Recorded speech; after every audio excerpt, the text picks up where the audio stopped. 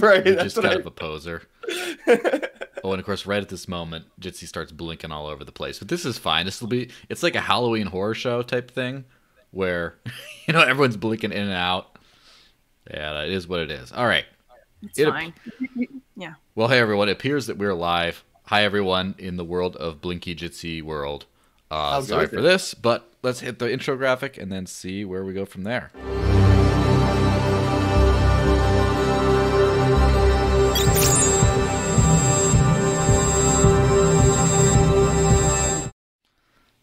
And hey everyone, welcome back to Digital Cash Rundown. This is an odd day to be doing it. It's supposed to be on a Friday, but today it is not. It is on a Wednesday because what day is Friday? Anyone? Are you saying it's that someone's born day? Oh, someone's birthday. Yeah. Yeah, Is it your it's birthday? Jeebus. Jeebus was Oh. born supposedly, allegedly, around December 25th. So, yeah, it's because of Christmas we're doing this thing a couple days early. And man, you guys are blinking all over the place. Yeah, your video quality is dropping in and out. Yeah. Well, we'll see how obnoxious it gets. If it gets more obnoxious, we might explore a different thing. But this is supposed to be a little bit of the shit show episode. It didn't make any big promises. It's on an odd day. No one should be me watching this thing. Fulagi Johnson says, "Hey, crypto buds." Well, hi guys. So, for lack of, I didn't do the intros yet, but you guys can do the intros yourselves. So we'll start top left for me. Eleanor, why don't you go say who you are and why do you think you deserve to be on this podcast right now? You do that every time. It's such a weird thing to say. Okay, hi everyone. My name is Eleanor. I'm based in the Netherlands. I've been cryptoing for the last 3-4 years. I love it. I've been working with different companies and I founded Crypto Canal my own and I offer marketing and business consultancy. And I believe that buying a coin is a political statement. Nice. So let me get Ken's perspective. Ken, who do you think you are? I'll tell them who you actually are later, but who do you think you are? I'm the real York Molt. Okay. That works pretty well. Well, I like to. You will understand that. If you understand this, the ultimate crypto hashtag, right? I like to call Ken the mascot or the soul/conscience of the cryptoverse. Is in, for better or for worse, it's all in Ken. It's all like a bit of it. Like if you took all of the stuff, all of the crypto universe, its essence, and just distilled it into one person. This is what mass adoption looks like right here. Yeah, exactly. And so I have to, for example, I think if we got whole giant new demographics of people into crypto, Ken's physical appearance would just morph with that as the whole thing shifts. But I hope so. yes. I hope it ends up like a Pocket Morty's version of Pocket Ken Bozaks running around in their pajamas all crypto rich and fucking for making fun of bankers in suits. Yeah, exactly. So Going to conferences and calling out scammers while they're on stage. It'd be refreshing to be able to take a day off. yeah, of course.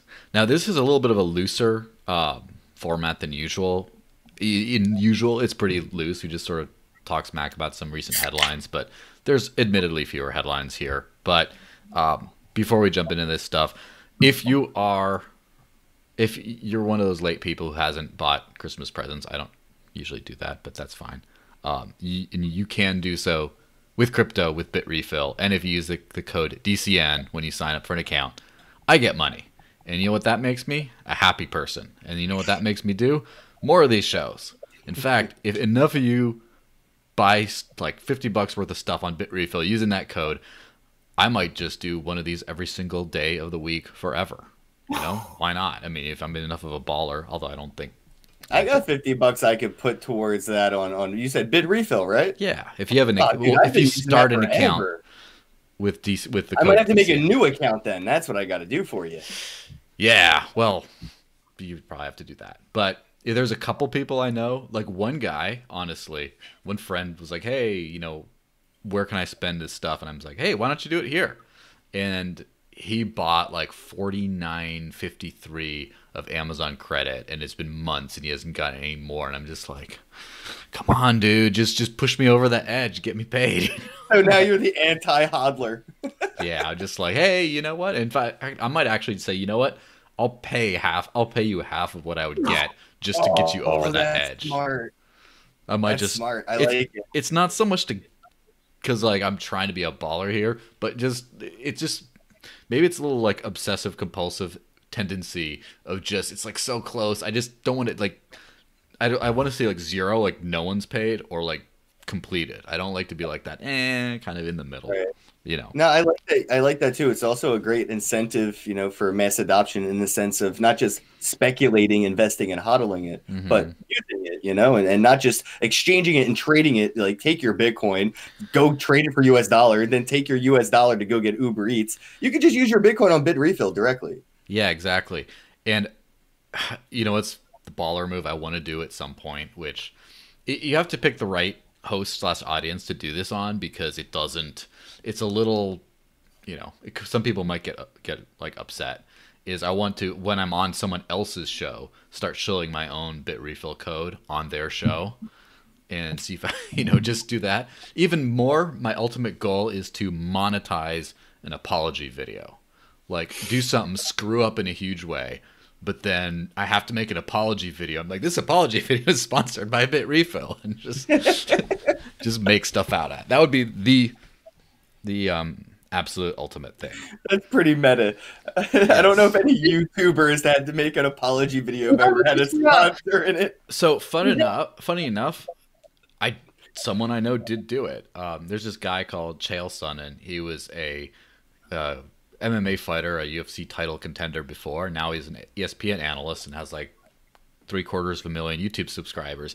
But he actually did that. He did a video where he's like apologizing for like, I think I got that wrong, I'm sorry. But then he monetized it, and he like did an ad read at the beginning of it. I'm just like, dude, you're epic levels of troll that I can only aspire to. At least I have like the big refill code, DCN by the way, that I can do that with. So it's always in my back pocket. So the ultimate thing is if I ever get on like CNN again or something like that, if I get on mainstream news, I just want to be, you know, it's just kind of like, you know, shout out to all my homies kind of thing. I just want to like slowly start dropping my code and see what happens. I wish I was like, smart enough to think of that. Like, I mean, I have referral codes and I've been on TV and I've never once thought to show my referral link.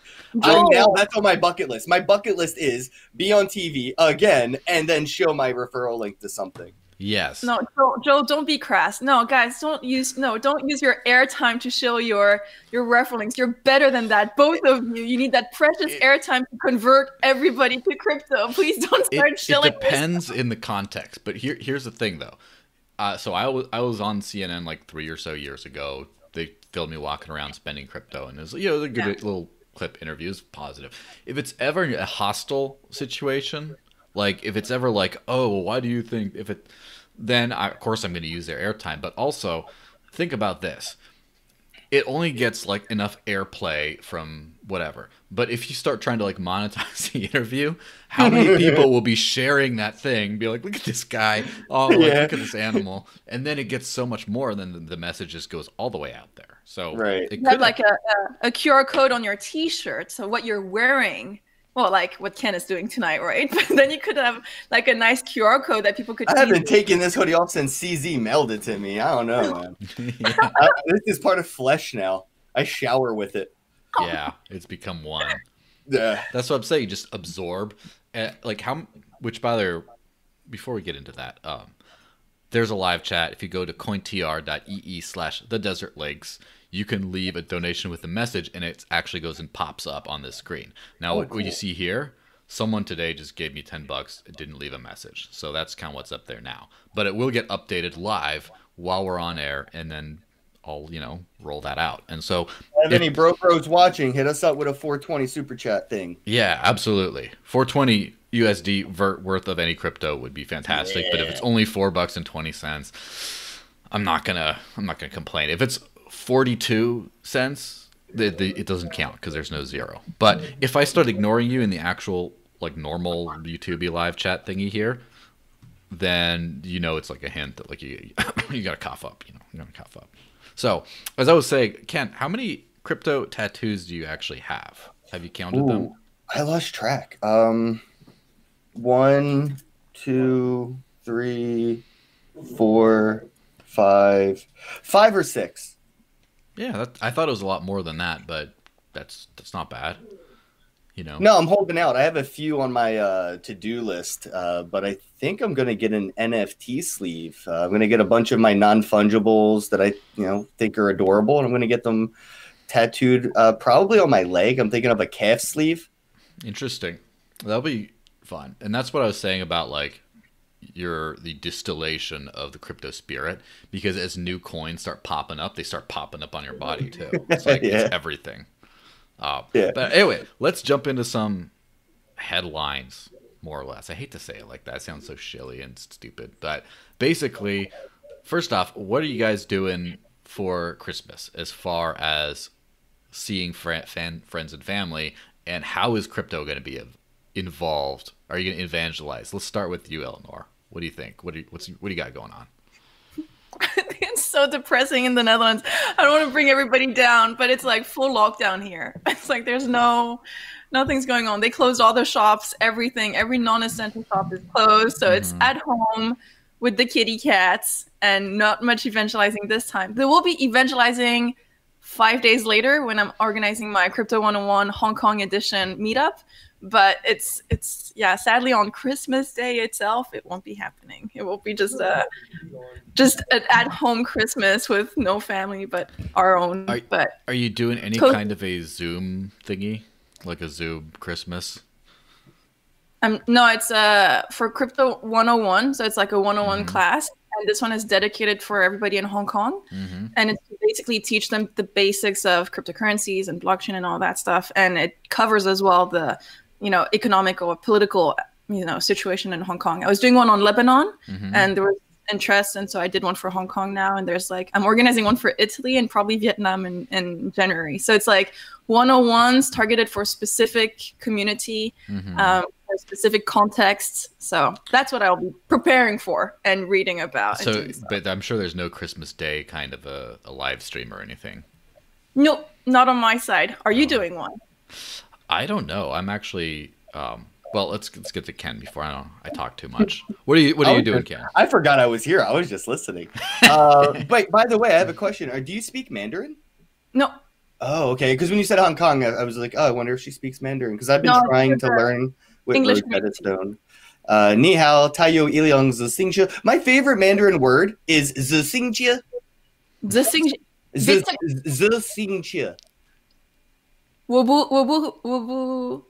I don't know how to understand. I don't understand what you just said. I also have bicycle. a Mandarin. Bicycle. Zixingjie. Bicycle. It's the best Mandarin word they got. What about Tway. Tway's a good one. Tway means push. I don't know why I like tway, but it just sounds like a better way to say push. Can you tway the door open? Can you push the door? I don't know. Anyway, yeah. For me, Christmas though, bro, I'm actually planning. I haven't really said anything because I was just gonna do it. But I'm just probably gonna do it. I'm doing it because I'm not no life. I'm gonna do a 24-hour live stream. I'm just gonna go live midnight and then stay up all day, opening NFT packs like Christmas presents, playing video games. Probably gonna open up a Discord and let people hop in and just yell at me, say obscene things, which normally happens when I open the Discord on air. People just jump in to troll, which is always fun. I love my trolls so much. They seriously don't even know how much I adore their attention.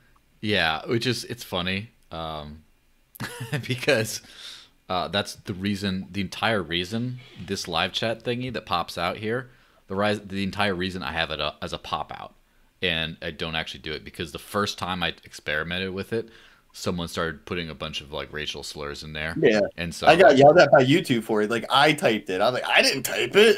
Oh, it's on your video because your chat is displayed on screen. And I'm like, well, how's that my fault? But it is your fault. So yeah, you got to be careful with that stuff. Yeah. So I pre-screen it. So for everyone who's thinking of doing live super chat, definitely going to screen those ahead of time and just make sure they're nothing that crazy. Yeah. Which, by the way, Eleanor, can you hold up the cat mug? I know the video is blinking in and out, and I'm too lazy to change it.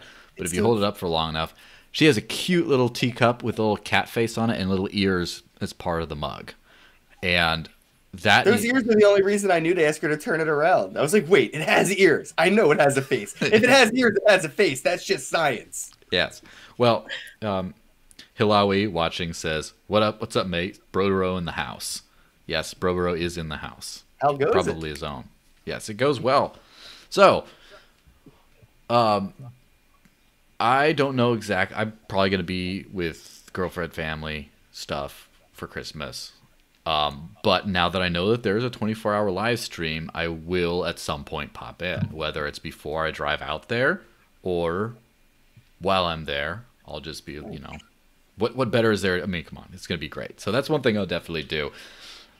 I'm sure there's going to be someone who's going to ask me, "Oh, you're into that crypto stuff. Why does it go up?" In fact, that's why I made this video, not just like... Where does the money come from, bro? Yeah. That's the question I get the most from normies is like, What's it? If it's worth 30 grand, how? Where's the money come from? Is it just like worth it? And who says it's worth them? Money's hard. Yeah. What's it backed by? That's the thing I get all. Like, there's nothing... It's backed by unicorn blood, bro. Yeah, and the thing is, when you ask them, it's true, that's more Ethereum though, but when you ask them what is gold backed by, that's like, you see the head, the things start turning around in the head. It's just like, what do you mean what's gold backed? It's gold. It doesn't need to be backed by things. And it's like, exactly. And that's the thing that I really, because I put out a video yesterday about why does the crypto price go up? And it was like 17 or so minutes, but I made like a 35-minute podcast version, a little longer, a little extra stuff, but talked about, stuff like scarcity, demand, and speculation, and the different supplies, and analyze emission curves of a few different, just like basically, but from a super normie type perspective. And of course, it makes me realize crypto teaches you so much about fiat. People don't know what fiat is. Like, no one, even people in the financial world, they don't really understand it. And it's only by learning what it isn't that you learn what it is, which is a great... I didn't hear the word fractional reserve banking until Bitcoin was already in my vocabulary. Yeah, exactly. It's one of those... This goes back to like the old wisdom thingy of, you need to know... Context teaches everything. You can't know what something is until you know what it isn't. You need walls before that's why, like, mimes and stuff, they figure out... the walls. You have to find your limitations to know. You have to know where you're not to know where you are. And so when you start learning about crypto, then you start learning about fiat. Like, oh, what's infinite inflation versus limited inflation versus, can it be tampered with and all this kind of stuff. And people call the USD or, it's the king of the shit coins, more or less. Some people say that.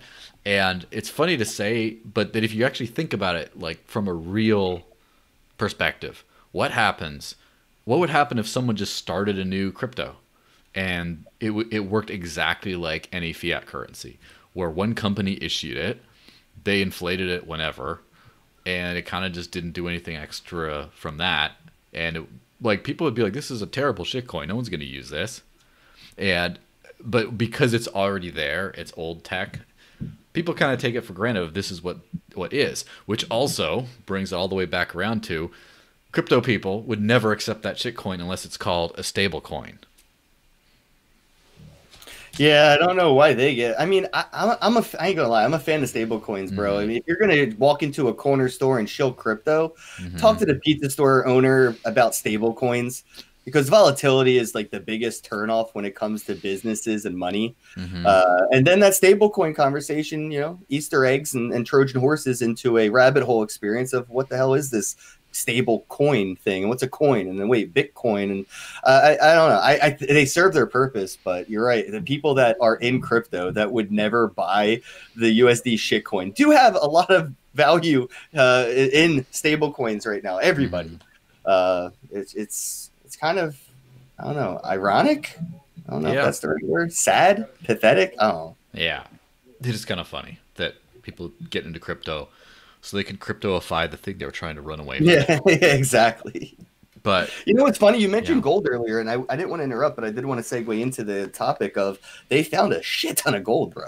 Oh The no. gold supply keeps being, manipulated because, oh, look, we found more gold that we didn't know was here. And yeah, good luck with all that. And I'm just like curious how people really feel about the technology to retrieve gold. We barely know anything about our ocean. We know more about space than we do our own oceans.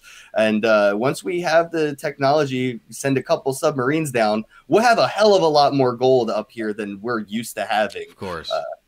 And I don't know what's really ready for that. It's funny because I guess this has now gotten crashed. I have a little gram of gold. I actually got paid with this. So I actually got paid in precious metals, which very few people do. But now apparently this is worthless. I should just throw it out. Now they found a bunch and they pumped precious metals are too doxing for me. Like, if you wanted to pay me in gold, you got to know where I live. I don't like that. Or you have to know which, bathroom stall you frequent or whatever. Oh, dead drops. I like dead drops. Was that a peer-to-peer transaction, or did someone actually send you that gold?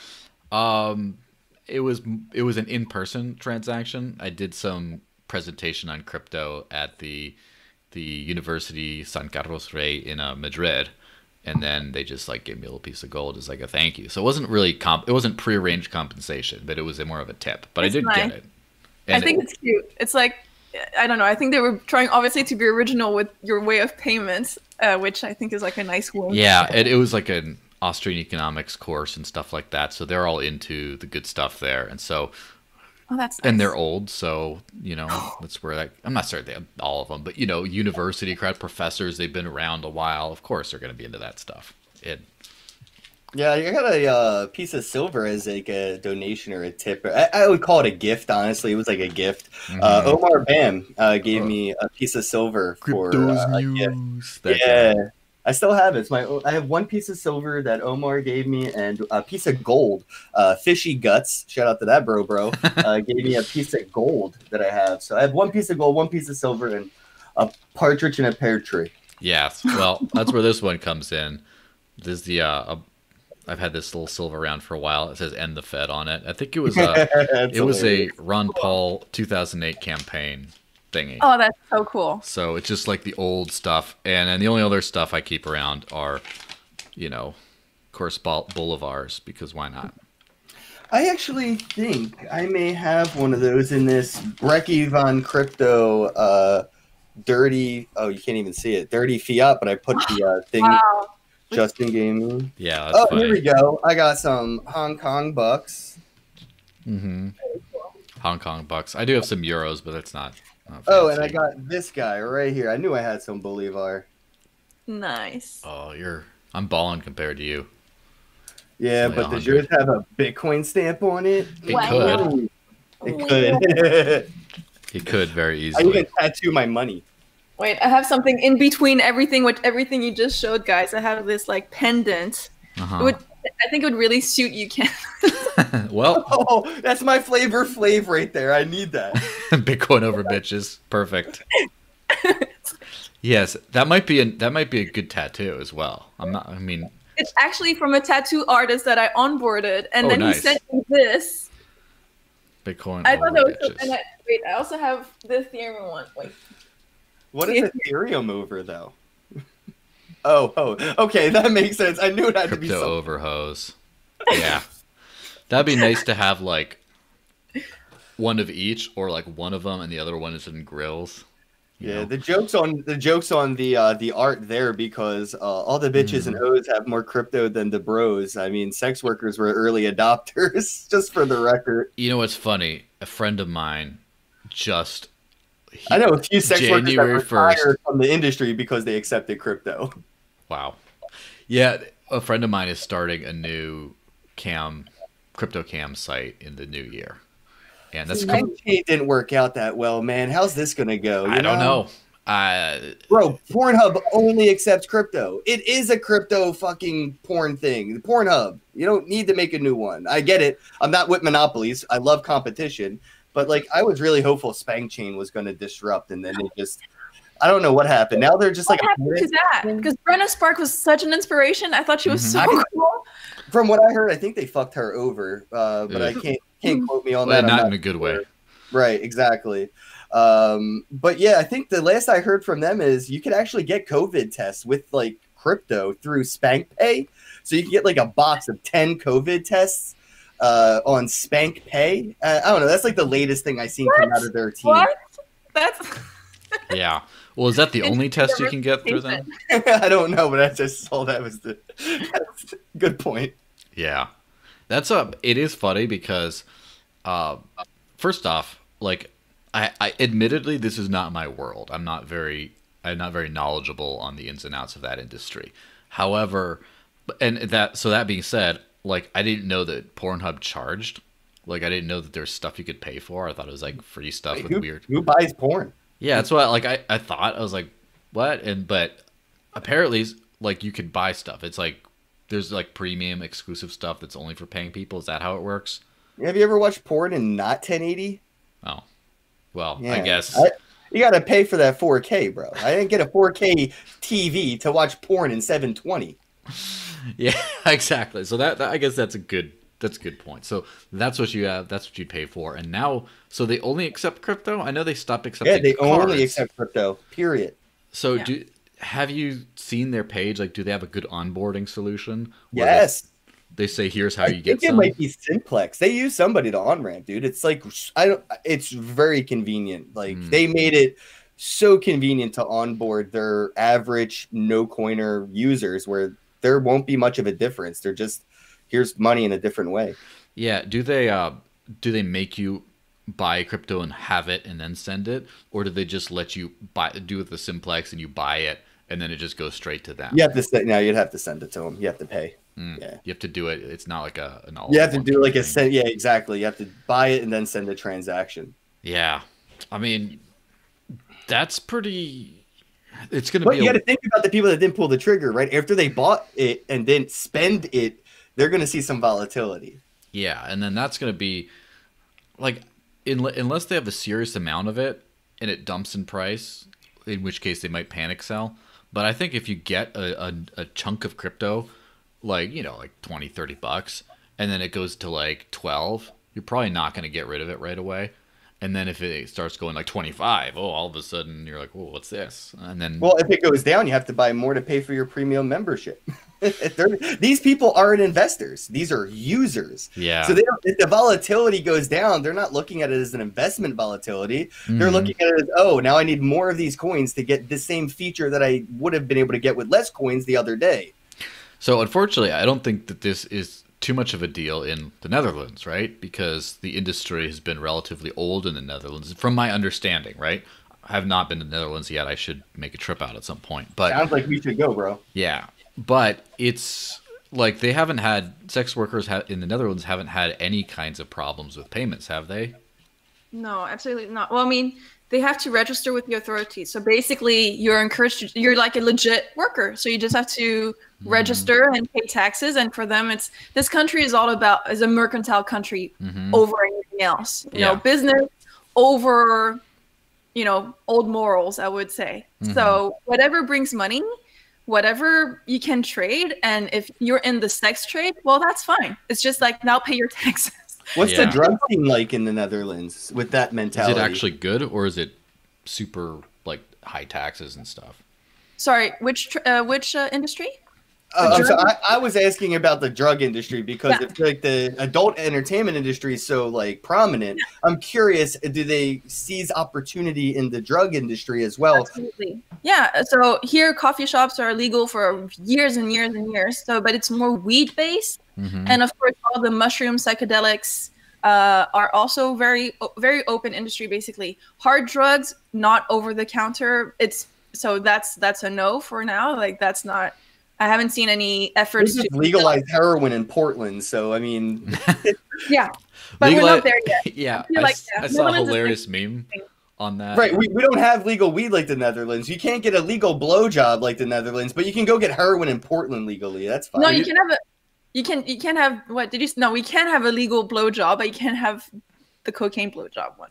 Well, so you know what's funny is back in there's some memes in for the U.S. that I've seen before of, back in the old days, you couldn't do heroin with your family at Christmas. Now you still can't, but it's not the heroin that's illegal. It's the meeting with your family.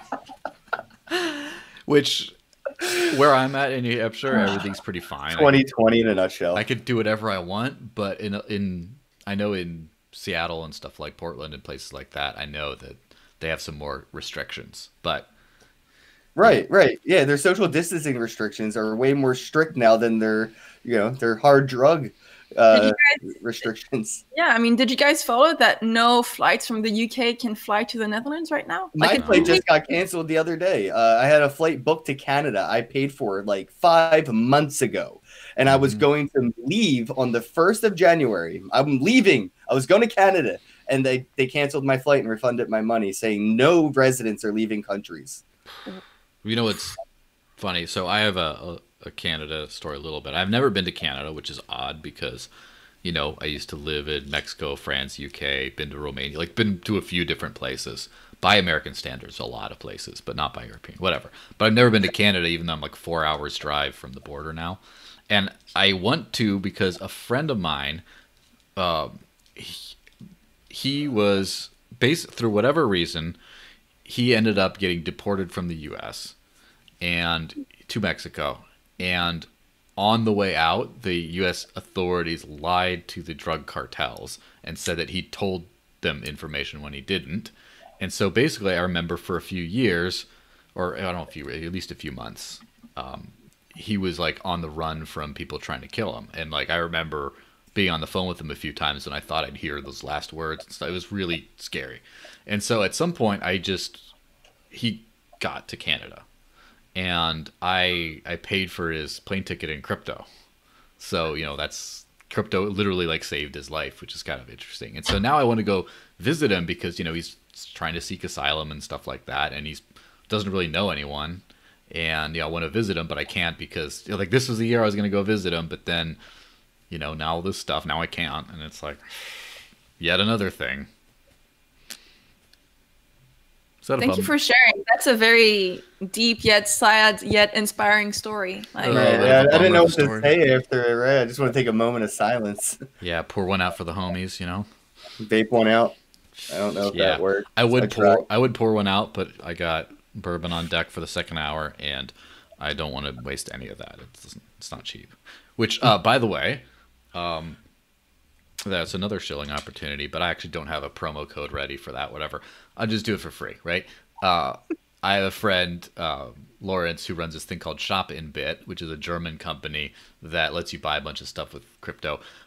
Their concierge service is fantastic because you can literally buy anything in the world for crypto. You just say, yo, hey, I want to buy these 5 items, and then they'll find the best price anywhere. So it could be that you find a bunch of links and they find it for a cheaper price, and then you just pay a crypto and then they send them to you, and that's it. I think it's a 2% fee, but a lot of times you can end up saving money for that, and it's a 100 euro minimum. So I do have some sort of a promo code. So if you're watching this not live, there will be a link down below to go click on it and sign up and give me some money from it. But I'm happy to just help a homie out in that case because I've used it before. That's why I was thinking about booze, because I found some rare bourbon that I really wanted to have, and I couldn't find it anywhere. And I asked him, he hooked me up, and I paid crypto, and it's great. So if you want to buy, it's too late for Christmas presents, but if people start to, complain, you didn't get me anything, then okay, fine, I'll get you for January, whatever. Then you can still, do that. Shop in Second Christmas. Fantastic. Second Christmas is always income tax season. It's when I was growing up, we didn't have a big Christmas, but we had a big second Christmas. After the New Year, my mom and dad would get the income tax checks, and that's when we would get our big toys and shit. Mm-hmm. Income tax checks. You mean the refunds, right? Yeah. Which, the tax system is so messed up. I'm sure in every country. I don't know. There might be a country out there that's just you know what? We have the smoothest, best tax system out there. But I'm pretty sure the U.S. is one of I wouldn't even say it's one of the worst because there's a lot of really bad ones. But it's complicated. And just the fact that you're getting money back all the time, it's what, can I just not give it to you in the beginning? Can I just keep it? Why are you just... I can really use this now, right? Yeah, and the fact that you're just every year waiting for your refund that you just know you're going to get. Well, if you knew you're going to get it, why'd you give it in the first place? Interesting. Yeah, actually, I played around with something. I signed up for unemployment during the pandemic, and it worked for a while. They gave me several $1,000s, and then they realized their mistake, and they stopped giving me money. But too late, I bought Bitcoin with it immediately. So good luck with that. And I got my stimulus, bro. Trump sent me like $1,200, and I got crypto with it. And then Uniswap sent me another. Yes, I should call Uniswap Ubiswap or Universal Basic Income, because that's what they should rebrand to. Somebody needs to make a fork of that immediately. If you're watching this, fork Uniswap into UBI Swap or something, and you're welcome. Yeah, that's pretty good. But I know, just to talk about taxes I know that you can pay taxes in Switzerland, not everywhere, but in the canton of Zug, you can now pay it with Ethereum or Bitcoin. Yeah, I've heard about that in the US for a while. Do that? Somewhere in the US, I think Ohio, like either, I don't remember if it was Ohio. Where's that place that's not a real place? There's a place that's not a real place. Ohio? No, is that it? Just kidding. No, I'm talking shit about Ohio. Meme going around where it's like, this place doesn't even exist, but yet crypto is legal and tax exempt. And oh man, it's gonna bother me. Hopefully somebody in the chat. It might. I don't remember now, but there was like a whole state, the whole like crypto Twitter sphere was making fun of, saying like it's not even a real place. But it was really funny. Well, I do know a few municipalities had BitPay for a while in Ohio. There was some bill that didn't. I don't think it succeeded here in New Hampshire about to do the same sort of a thing. The problem is, like, I have a feeling that a lot of people who are into crypto here, this is the more hardcore crypto zone, like a lot of them are off the grid, and so like they're not going to be like, they're going to be paying taxes in fiat. You know, they're going to like, they're going to be selling it for cash, you know, brown paper bag, whatever, and then using that to pay their taxes. They're not going to, you know. So it's kind of a weird thing. Like, do you think people will go through all that trouble to pay their taxes, or will they just say, "I'm not going to pay my taxes"? Well, that's the thing. Is it's one of those things where, I mean, let's be very honest about it. Okay, fine. I don't pay my taxes. The reason people pay taxes is because if they don't, they get their ass kicked, in a very simplistic kind of description. Basically, you get your life ruined if you don't.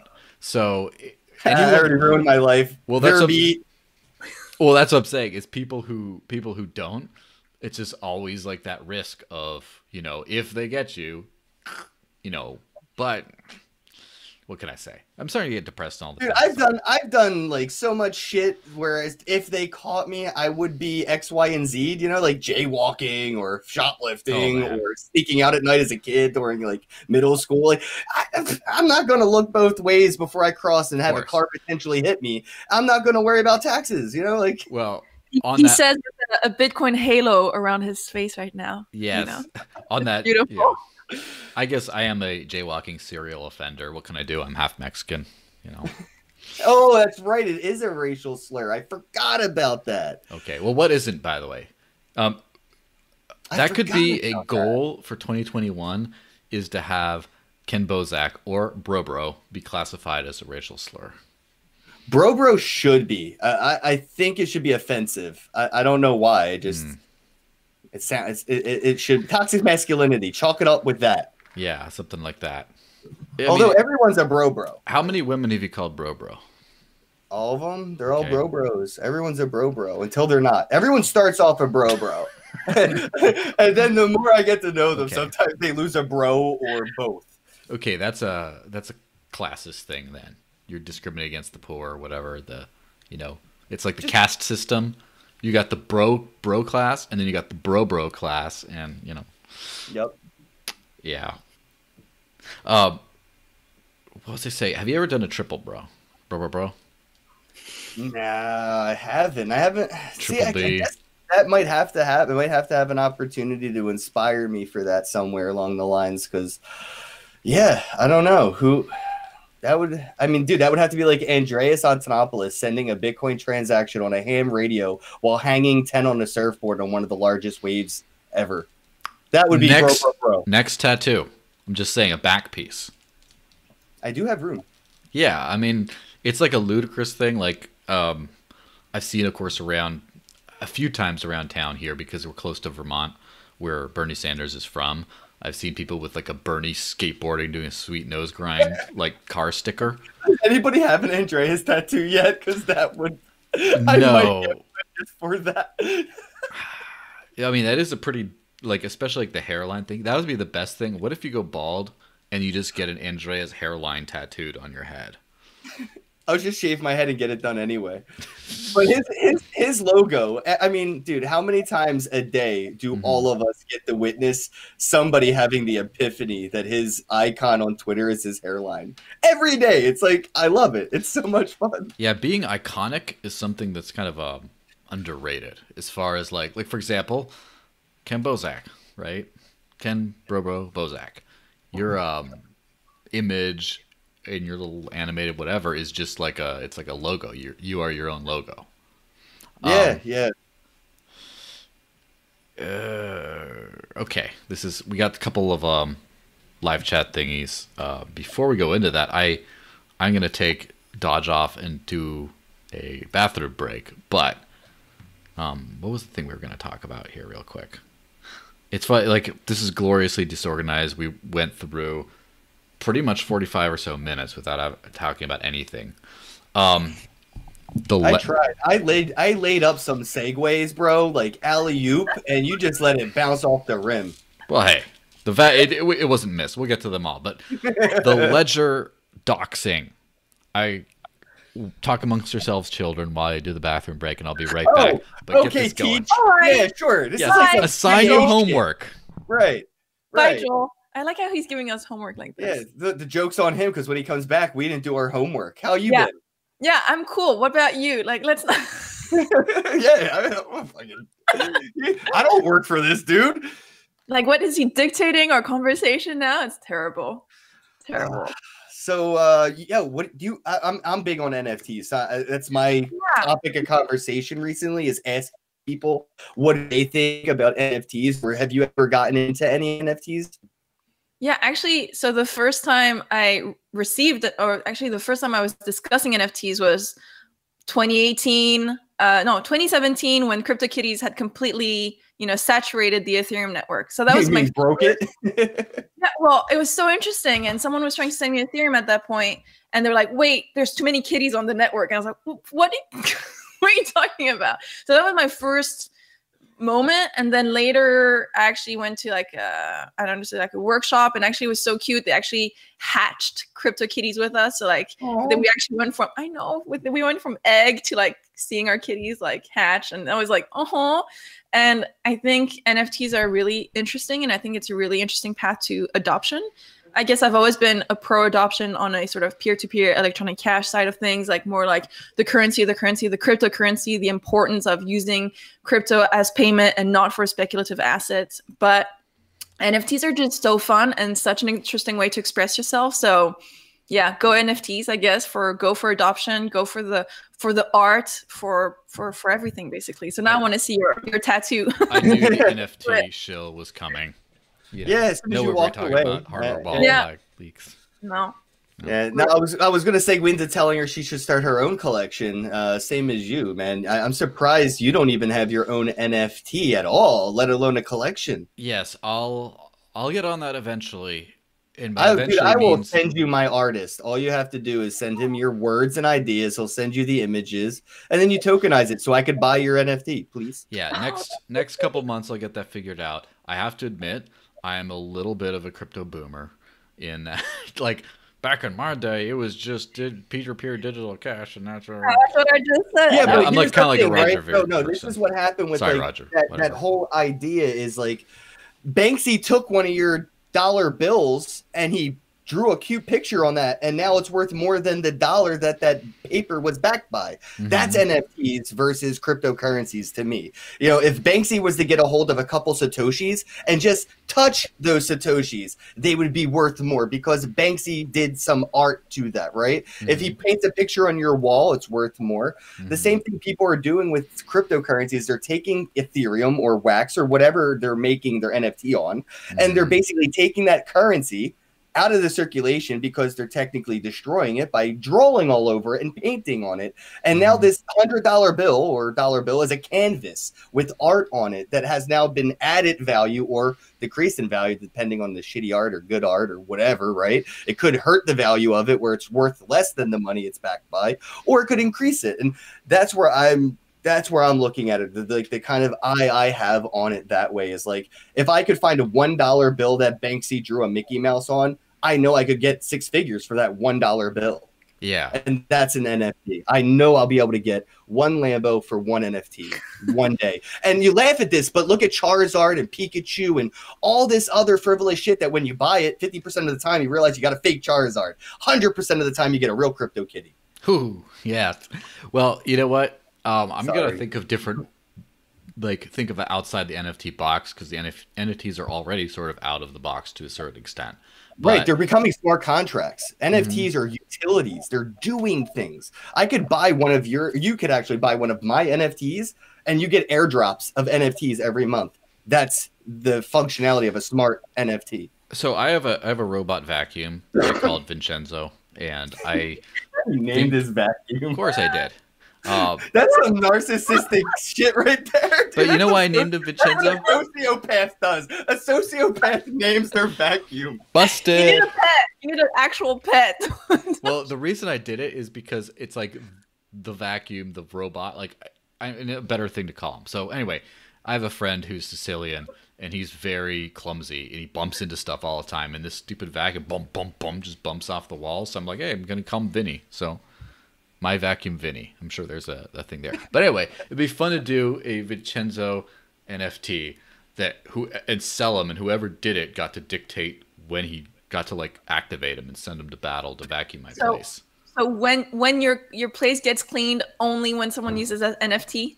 Yeah, or it gives vacuuming rights. So if my place starts looking gross, then they get started. But I'd have 2 of them. At least I'd have one that's mine that I could use for it, because I got to clean it if everyone else doesn't want to.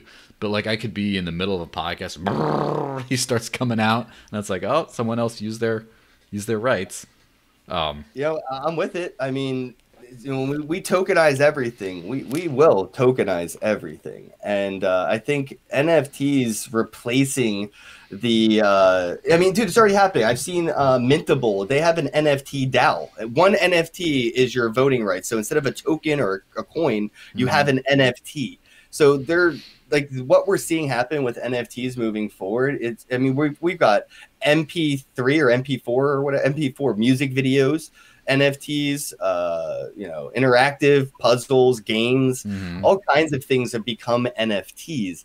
So when you buy your next Call of Duty, that could be one NFT. Yeah. Well, let me get to this. I got a live I chat. Took over. That's great. That's what you're. I left. I wanted you to talk about stuff, and you didn't because you're bad students. No. F, or whatever the English score. I was gonna say, even a good teacher would give a D to a failing student. Yeah, so unfortunately the expanding thing doesn't show the whole thing, but the actual thing is questions. Are XRP funds SAFU? And when do you think all stable coins will be regulated? And also says, agree fully with Bro. Stable coins have value and we long timers need to accept it. Bitcoin Cash already does this, in parentheses triggering Ken. So not triggering me. I've gotten over that. I quite literally use Bcash more maybe than BTC at times. I mean, as is financially responsible of you. I mean, fees are expensive. I ain't gonna lie. Yeah, I mean, those NFTs aren't going to buy themselves. You can't be shelling out in blockchain fees. You have nothing for your other crap. Although, anyway, so that's a great segue for the XRP. Sorry, Ripple. Wait, you wanted us to talk about something and we didn't. So yeah, we'll talk about that later. Okay. Just because this person didn't pay me to talk about that, so they get priority. And see this little $5 thingy down here that expands? That goes away if someone else does the chat next. So I remember there was one time I couldn't answer the questions fast enough, and a couple got skipped, and so I had to go back and actually look at. So out of respect for this kind donor, anonymous person, I did it. But anyway, XRP. Okay. So I have a lot to say and think about this. So we're gonna start with Eleanor. What do you think about the whole Ripple drama? I feel bad for any XRP holder and the XRP community. That's my most PC answer I can give out now. Yes. PC? Is this the PC show? Did you change something while I was off taking a leak? I decide what I say, but basically, Ripple XRP. The thing is that I've had people in my life that were like, no, XRP is as decentralized. Like I've known people that were like hardcore XRP supporters and were like, it's not a security. It's there's no company behind, et cetera, et cetera. I've had the whole, but yeah, I feel sorry for them right now. That's well, I'll leave it. Okay, well, what do you think, Ken? Told you so. No, you see, that's not the fuck. Like, dude, I told everybody. Like, look, I agree with both of those so far, is decentralized, but Ripple is not, and the fact that that company can be subpoenaed, sued, seized, hostily taken over, destroyed, dismantled. That's why XRP can fail. Yeah. I mean, there's a reason why the number one when you present cryptocurrencies is there's no banks, there's no government, there's no company, right? Those are like almost the three things that shouldn't be behind. Why do you think Charlie Lee sold all his Litecoin? Because he didn't want to end up in the same position as all these suits at Ripple Lab.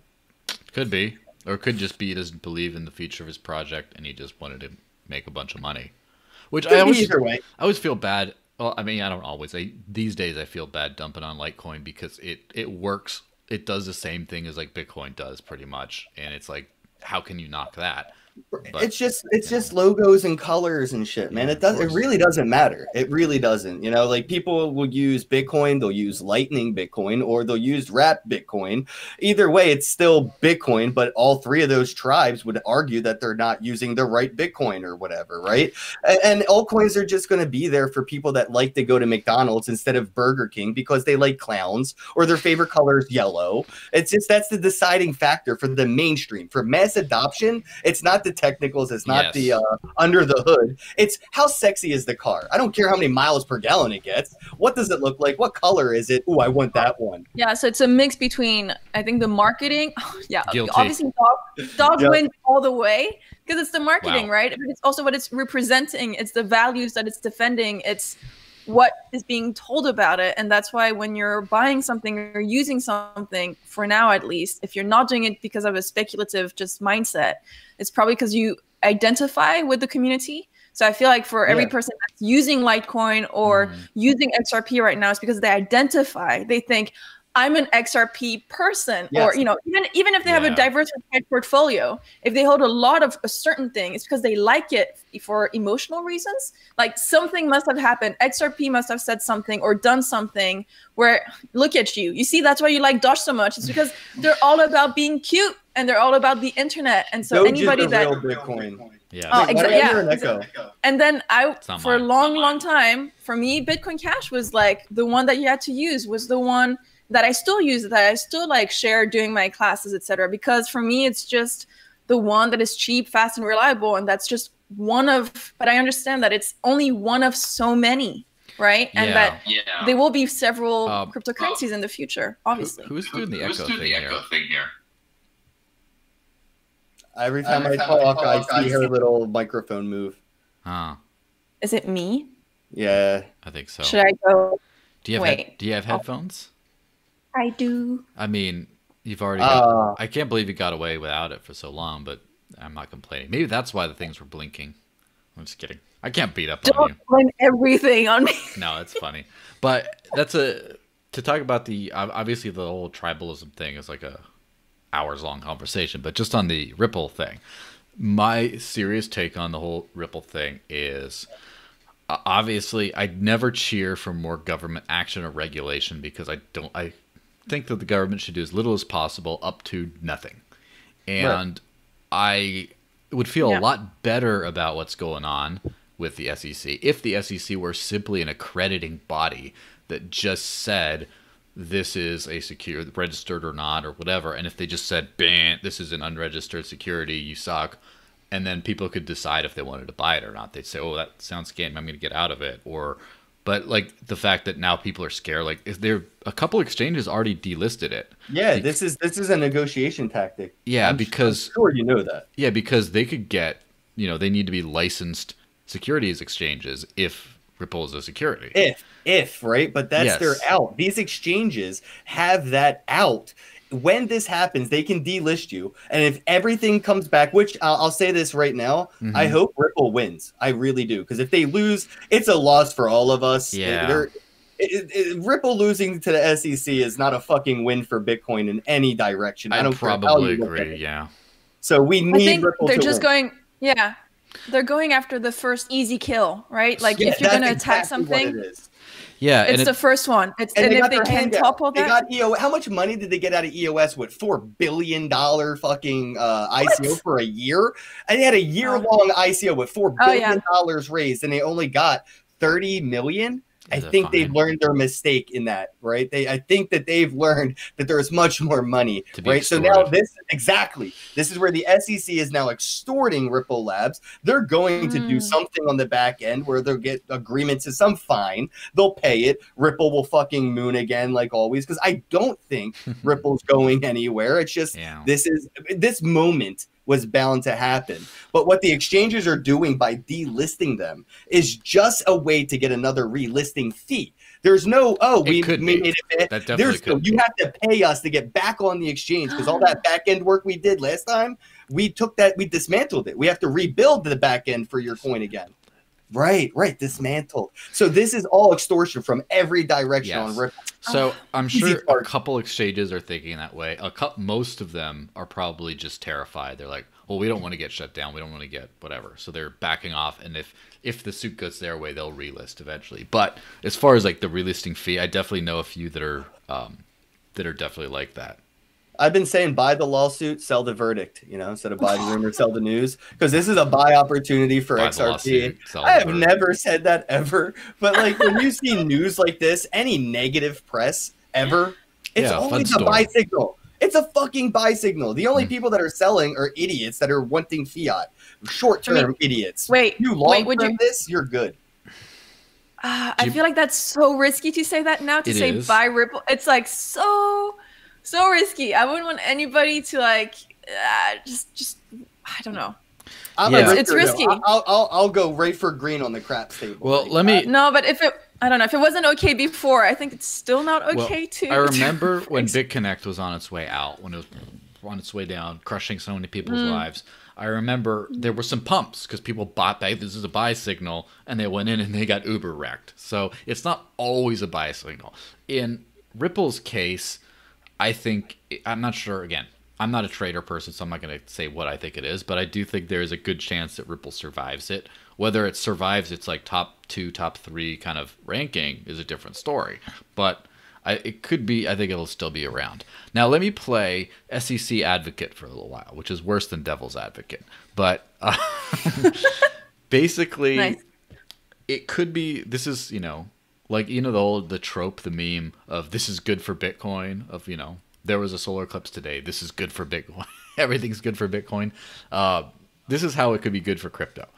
Is Ripple basically is, it's a company that sold a bunch of shares that aren't actually shares just to raise money to do their stuff. And they did it because they knew the crypto world was heavily unregulated. And so they just made a ton of money, not only doing something that's illegal, but doing something that I believe is unethical, which is selling things that don't really do anything just to make money, and you're not even giving equity to the people you're selling it to, and then doing this whole, well, no, XRP, it's its own currency. And because I remember when the Ripple Labs logo changed to that weird XR, and they called it's lies, right? It's deception. It's literally scamming people. They scammed a bunch of people at that point. And I'm not overusing the word scam. That is, they made people lose money on deception. So they pushed it pretty hard.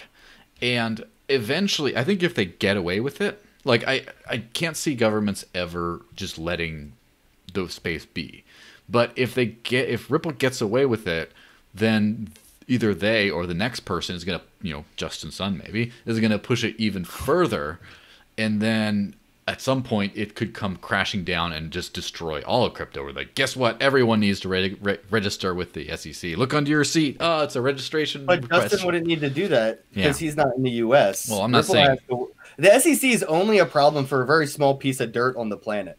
Yeah, well, here's the thing. It is a problem in a lot of different ways. Where I forget who I was talking about this with, but there was some exchange, some like crypto securities exchange in Scotland or whatever that was in the early day, like 2012, who they were basically saying, "Oh, we don't care about the SEC because we're not in the U.S. Oh, suck it!" Like, and then really quickly they got cracked down on, and like the U.S. financial system. This is one of the reasons we're in crypto, right?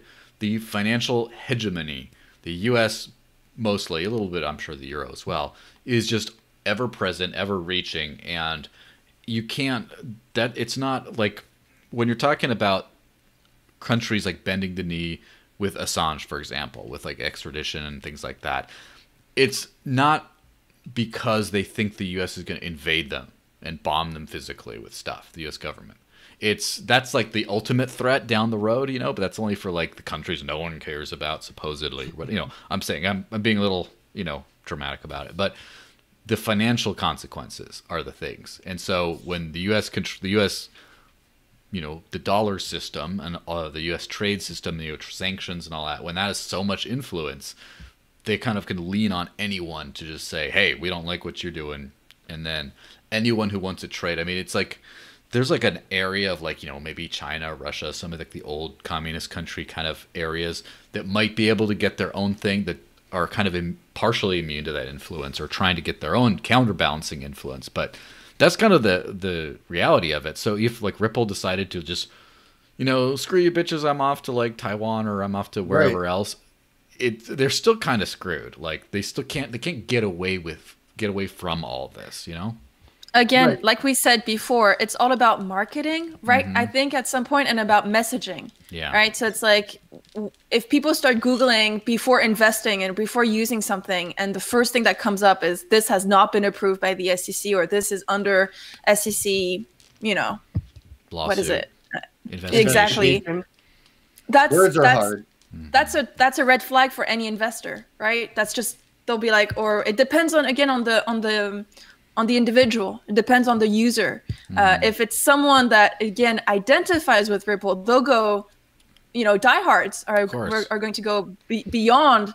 They don't care about the SEC. They say, this is not going to stop me. I still use XRP. I believe in all this, and I support Ripple, and I support the team, etc. Yeah. But others, it's just going to be like, or I think in the future, I think it's going to be like this new like hurdle for them. There's going to be a before and after SEC event. Like it's a paradigm shift for themselves. Are you guys ready for XRP to set the standard? Because the SEC could come out and say XRP is the standard. Ripple is the standard. Follow if you want to do this. That is a self-fulfilling prophecy. Well, in the meantime, I'm going to have to get a little piece of tape and cover this little Ripple fidget spinner logo here on this tentacle, because it's like scratched out. It's been cut off, bro. But will it come back like the head of Cerberus or whatever its name is, the Hydra? Yeah, well, that's the ultimate thing is, first off, who knows what... The community. Yes. The community can do it. The Hydra actually does come back under the community. If there's enough people that will support this and be vocal about it, why not? Like, everybody likes a good comeback. And then, like I was seeing in there, well, I saw their, what was it, Vitalik's tweet about it, and something about, they have like, what was it? Something about that ETH and Bitcoin is Chinese controlled, but like XRP is like the flag for I guess American decentralization or something. Good I'm not sure what the angle was about. He went full Trump. He went full I China. thought, oh geez.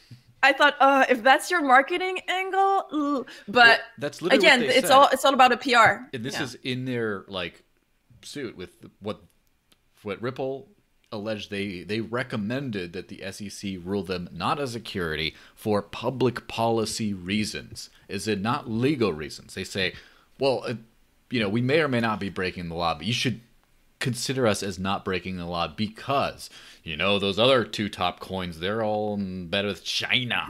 And it's like literally that was their argument. And I'm just like, that's such a bad card. I can't believe that's the best card they had. Who's the PR person? Well, they threw crypto under the bus. That's one thing that makes me think that it's going to go either really bad for them or they're going to get the smallest slap on the wrist possible. It's going to be one or the other, because to be that bold and so full of shit, basically, let's be honest, they either have to be like about to be thrown in jail, like these have to be desperate, or they're just arrogant because they know they're going to breeze through it. It's one of the two. But anyway. It does feel like a low bar. It feels like either way, like, I don't know. It feels like who's your policy person? Who's the person who drafted these documents? Because that person basically is not I don't know. It's hard to justify. Either way, really it's funny. hard to justify. You know what's funny about it is in the tweet that Garlinghouse put out, he categorized this as an attack on crypto when it's just an attack on his, illegal security thing. At the same time as he's throwing all crypto under the bus to try to get out of it. It's just like, whatever. Yeah, so it's weird. I need a drink. You see, it's not. I'm cracking open the bourbon. Consistent. It's on edibles time. But on a pure level, it's 2 minutes away. Wait, it is. Is it 4:20 yet? Oh, I forgot. Now we got to wait 5 minutes. We got 5 minutes. It's booze o'clock though. Oh, speaking of which, just when we start cracking out the substances, Naomi Brockwell shows up. How's it going, Naomi? Which substances are you cracking out? Well, I got bourbon. I just took my first sip moments ago. I held out for the longest time, trying to keep. Is that water? It's either vodka or water. Or is it moonshine? You guys decide. If it's in a mason jar, it's just moonshine. I don't know. It doesn't matter what it is. Corn liquor. Absolutely. You know what's funny is my dad sometimes hooks me up with this thing called Bacanora, which is agave moonshine they make in the north of Mexico. It's very rare in that it's just like, and it's not rare in that it's like, ooh, it's super cool rare. It's like, it's rough on the throat. Like it's, it tastes like, it's like tequila moonshine basically. And it really works if you, it's a local cure for the common cold. If you start feeling it in your throat, you're supposed to take a chug of this and it burns it away and you never get the cold. So that's just what alcoholics tell their family when they want to drink while they're sick. Exactly. Exactly. Well, it's good stuff. Well, we were just talking about Ripple. And yeah, I like that face. What's no one saw this coming. What's your take on that, Naomi? I mean, my take is that we have this crypto war brewing, and you see the government going after all the low-hanging fruit. You saw the SEC start doing this with all of the, smaller ICOs that took place. Now you see different organizations within the government coming in to join the fun, and they're going after the most centralized, most controllable parts of crypto. And if we think about it, Bitcoin is this entity that's unlike anything that we've seen. The idea of something that's truly decentralized is not something that the government knows how to handle, yet they know how to handle fear. So I think that a lot of this is about, cracking down in the eyes of institutional investors, all these big players who've entered the crypto space in the last year, just to say, hey, we're controlling this, like we could shut this down at any time. And I wouldn't be surprised if their main aim is to stop people getting into Bitcoin itself. But obviously they are attacking anything they control. I think the lesson at the end of the day is if it's not completely decentralized, of course it's going to get shut down. We've had so many instances throughout history of centralized projects, centralized alternative currencies that have been shut down by the government. And that's why Bitcoin was created, So now we have, lots of different iterations, varying degrees of decentralization within other crypto projects as well. You see that the government isn't going after any of these. They're going after, the exchanges, the, counterparties, assets that have counterparties, that are within like a centralized institution. So, I mean, it's I think all of this was predictable. This shouldn't be a surprise to anyone. And if you've seen the way that Ripple has behaved since their inception, the fact that they slowly changed the language on their website, suddenly Ripple is not XRP, they're completely different things. All of this was in the works for a while. They were really desperately hoping that no one would come after them. They were hoping to be like another Ethereum where they're like, oh, this is truly decentralized, we'll leave you alone. I'm not even convinced that they'll leave Ethereum alone at the end of the day. No. I'm not convinced that they'll leave Bitcoin alone at the end of the day.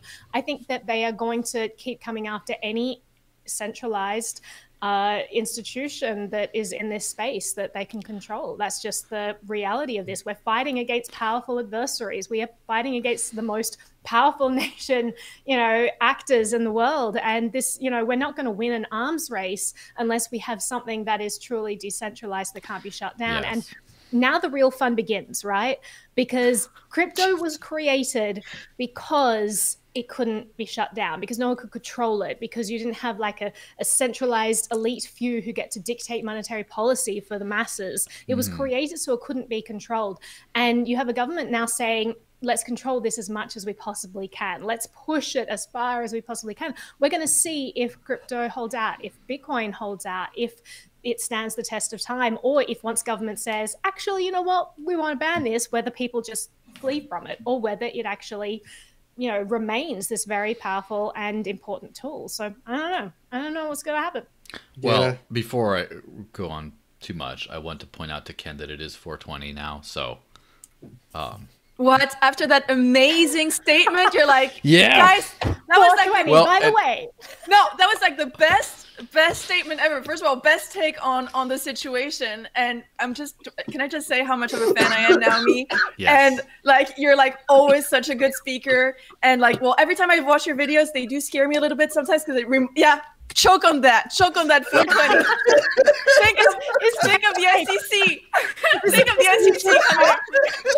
is he like laugh, cackling, smoking, coughing, or is he actually like having trouble breathing right now? Okay. It could be the Rona. You don't know these days. Oh yeah, true that.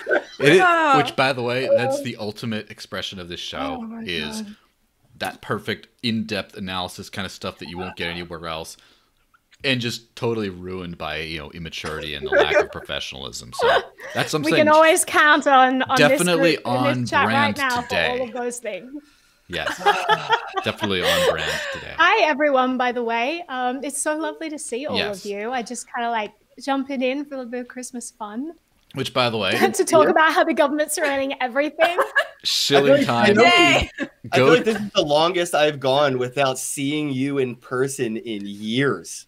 I know. This is sad. It's very sad. It's All like, of these events we've got to hang out at. Yeah. wow, you keep all the lanyards? Gosh. Half of them. Half of them I wish- didn't I keep wish because I half of had them I those. sneak into and I don't have lanyards. How many of them are NFTs now? I only have 2 NFT badges from events. I've actually been to non-fungible conferences that didn't NFT their badges. There's And only that's going to when be they one don't of them. hire It's me as an non-fungible. advisor. They're Non-fungible conferences. Yeah, that is funny. By the way, sorry, I lost my train of thought here. Well, I wanted to bring something up because Naomi was making a really good point with how they're like, you know, going for the low-hanging fruit, and the higher branches, I predict, will be demonizing protocols and telling your internet Well, they service already providers. haven't Right, they? right, exactly. So the next step is actually fear. Like what the government's doing is buying the dip, and they're buying it with fear instead of fiat, right? Like that's how they're going to get their value out of this ecosystem, is by scaring you into paying them, you know, their extortion fees to leave you alone. And I think what we're going to see happen is where our internet service providers are going to be afraid to use certain protocols, and we're going to have very hard times signing transactions without using obscure means to do so, which would create an opportunity where they could stifle Bitcoin adoption by making mainstream adoption impossible through normal on-ramp routines where, like, I mean, piracy is still kind of big, but who's downloading BitTorrent movies and not just using Disney Plus, right? And then that's why you have all of Naomi's content to learn how to be the best mini cypherpunk today. Like you just Absolutely. all On your library, videos, by the way. also On on my library. library, yeah. Let's Which let's I was going start to popularizing that. I was going to shill that. So first off, thank you, Naomi, for the coin tree right here. I don't know if you see, we got this little thing where we get the live chat questions and stuff that pop out there. It's the E, which because it's Cointer E. So we have this day, we call it, I call it the E as an You call it, abbreviation. and I shake my head every time. Yes, like hit me up on the E. Oh. No, but it's so easy. Don't mess Oh, up the marketing. Coin tree. It's very That's easy. it. Speaking of That's which, it. should we take a risk? We just got a new one. Should we take a risk, or Yeah, should just I play it screen live. it? Should Just I play it live. do it Yes. live? Joel, We're doing Oh it wow, live. the amazing four. Whoa, that's a load off my. I thought it was gonna be something vulgar. I'm glad it's just that. So thank you for Anonymous for the dash. Oh wow, the Hey, amazing thank you four. for using Yes. Coin- Somebody Cointree. sent me $100 in Bitcoin I on saw. Cointree the other I day. saw that. That's so And it was cool. just I like an loved it. anonymous, here, Ken, thanks for being you, $100. Ah. And I was just like, who the hell sent me $100? Thank you. You know, And Yeah, I think they I wanted. want to add. I think No, because it go was ahead, Joel. Bitcoin, I think they just wanted to make sure they didn't pay more than 5% in fees, so they just had to up the total amount for the donation. Yeah. I got my biggest one on Cointree. I got 250 on Cointree for my Lebanese class. Saw That's my that one biggest too. tip. Serious? Oh, that's Yeah, incredible. It's my biggest donation, and it's actually, and I told people out there, my Cointree link is to like support all the classes that I do, to airdrop it to students. And I was telling them that I was airdropping BCH, and they were like, wait, only that amount? And I was like, yeah, but it's like, you know, it's like to show them that it's easy to small transaction with low fees. And then they sent me 250 to like, you go and you give more and you have, and I was so touched. So I just want to say how Cointree is a great product. You can accept different cryptocurrencies, and it's like an easy link for you to like have to accept different cryptocurrencies and to use out there. And it's really easy to set up. So just shout out to go use Cointree. Bitcoiner, because Bitcoiner helped me put an OBS overlay on my live stream. So when people send a Cointree donation while I'm live, it actually pops up on the YouTube like a normal super chat would. So Bitcoin Jake and Bitcoiner09 or Bitcoiner, Yeah, I Bitcoin think. Jake is. I read his little That's thing, which is how I awesome. set this thing up as well. Yeah, and I will say, like, it makes me so happy. That's the whole point of the website. Like, there's so many awesome content creators out there, and there are people who are, you know, some people who are shilling all kinds of stuff and they're trying to pump their bags. You know, there's a lot of trash in the space, but then there are these awesome people who are really just trying to educate and really just trying to show people that there is a way to have financial autonomy, financial freedom. And they're doing this usually like as a part-time gig, like as a side job, as a hobby, as a passion project. So the fact that, you know, we can facilitate support for these amazing people, I think is awesome. I love the fact that it enables people who send donations to get recognition. That was my biggest thing, is that I would get tips arrive in my wallet and I'd be like, cool, thank you, 1AJ556BFTL. Doxing them like that, for shame. And it's like, you know, it's not nice when you give someone a donation and you really want, you know, you want to help, but then they're like, they don't even recognize it because they don't know who it's from. So I thought that, you know, this could be helpful. So I'm so glad that you guys use it. Yeah. I actually recommend it to smaller content creators. A lot of people that start a YouTube channel or, you know, Facebook or Periscope, whatever they're using, DLive, etc.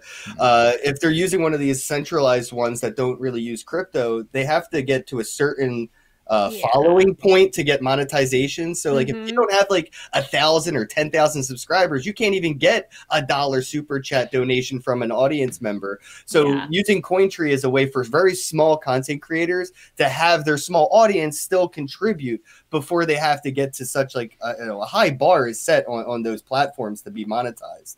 That's awesome. Yeah, I love that. And I hate that YouTube put in that barrier. And I hate there's so many things that YouTube's doing. So I want to take a couple of seconds to give a couple of gripes about YouTube. Is this library shill hour right now? I love it's library. a little bit of a library shill, but it's also, number one, you got that threshold, as you said. It really pushes out the smaller content creators. So that's really disappointing to see when that happened.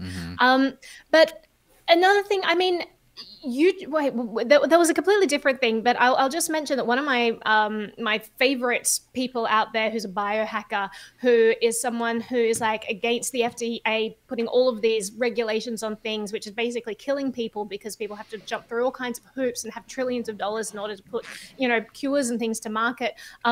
You know, he's kind of fighting against that and saying, you know, science shouldn't be institutionalized. We should be doing this in our garage. We should break down the barriers. Like, it shouldn't just be people, you know, who have these fancy degrees and all of this. It should be like, so many people in the world today are like autodidacts. They're learning all this stuff. They're sometimes better informed than the people who have the letters after their names. Why are we prioritizing all this institutionalized nonsense? He's a former NASA scientist, and he said when he was at NASA, he was bored out of his mind because he literally wasn't allowed to work as hard as he wanted to because it just wasn't encouraged. It's like this cushy job where he was encouraged to like stay home as much as he wanted because they're going to get funding anyway. So we kind of broke away from that. He created this channel where he's like, hey, do science at home. I've done 2 of his kits on my channel. I did a CRISPR kit where I created a genetically modified yeast. And then I did a glow-in-the-dark yeast. No, genetically modified bacteria. Then I did a glow-in-the-dark yeast kit. And super, super fun. Anyway, his channel Did your bread glow in the dark? Yeah, it can be. And a brewer's yeast, you can make glow-in-the-dark beer. It's amazing. Anyway, this stuff's amazing. He's trying to facilitate this stuff and say, Ken Bozak, his channel. Next Glow in the dark NFT tattoo. Yeah. Got it. To the topic. But anyway, his channel was deleted yesterday by YouTube. No. Because he created his own coronavirus vaccine and he injected himself and said, actually, it works. I now have the antibodies. They deleted his entire channel because you cannot be doing science at home. That is only for the powerful people. And if you fight, he's never had any hate content. He's never said anything abusive. He is this guy who's literally just fighting for the ability for everyone to do this science. This is a new era book burning, right? This is like a whole new book burning event where they're just going to completely destroy education out of existence. Yeah, and I actually, so I have to admit, I kind of like the way YouTube's going now in a weird, twisted way, because right now, like, let's be honest, censorship online, it's gotten worse over the last few months. But before then, it really wasn't that bad at all. And now, even now, in like Twitter and stuff like that, for most people, it's not really that bad. And so it's hard to make that case of like, you got to get on decentralized platforms, dudes. And YouTube is just, I like that they're ahead of the pack as far as the Orwellian nonsense, because first off, Library, Odyssey, all the different filters for the Library network are the most developed alternative platforms out there as far as actually decentralized ones. And there is no decentralized Twitter. I'm actually kind of working on one of those, but that's a different thing. Cool. But I want to, as an addendum to the story, so Josiah, when yesterday there was a warning sign.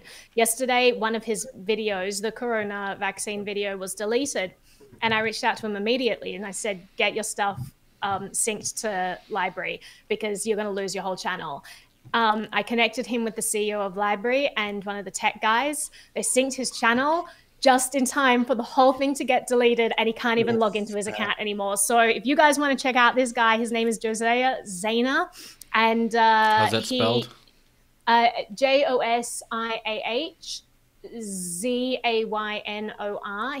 I don't know what his channel is called. ZAY. What was that after that? I'm putting in the live chat here. It's JOSIAH. Whatever. You're making me doing real hard things, Joel. I'm going to look at the last name. And don't worry, I've already said this twice today. Words are hard. ZAYNOR. Okay.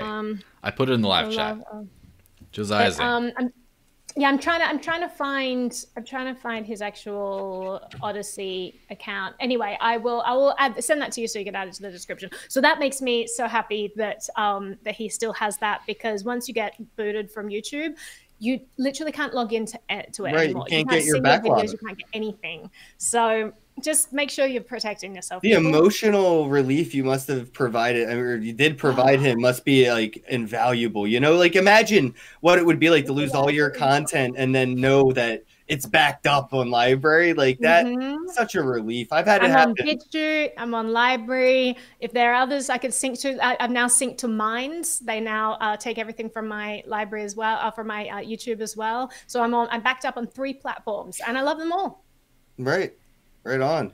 Yeah, it's I wanted to show you this. I just didn't want to interrupt while you were talking, but Library is freaking awesome. Oh, nice. And they sent me this in case of censorship. In case of censorship. Do you see? And it's amazing. It's a hardware wallet, and I love it. Yeah. I love that. And they still time locked, right? I think so. I mean, dude, I'm on Library, so I don't know when censorship will hit me, and I'll have to. Yeah, that's the next thing. The next tattoo, it's got to be a neck tattoo of just a whale. My neck is reserved. I reserved this for Justin's son years ago. I sent him a DM. I said, Justin, I'll get a throat TRX tattoo. Just do an interview with me. Did he? No. Well, but he did you're off the hook.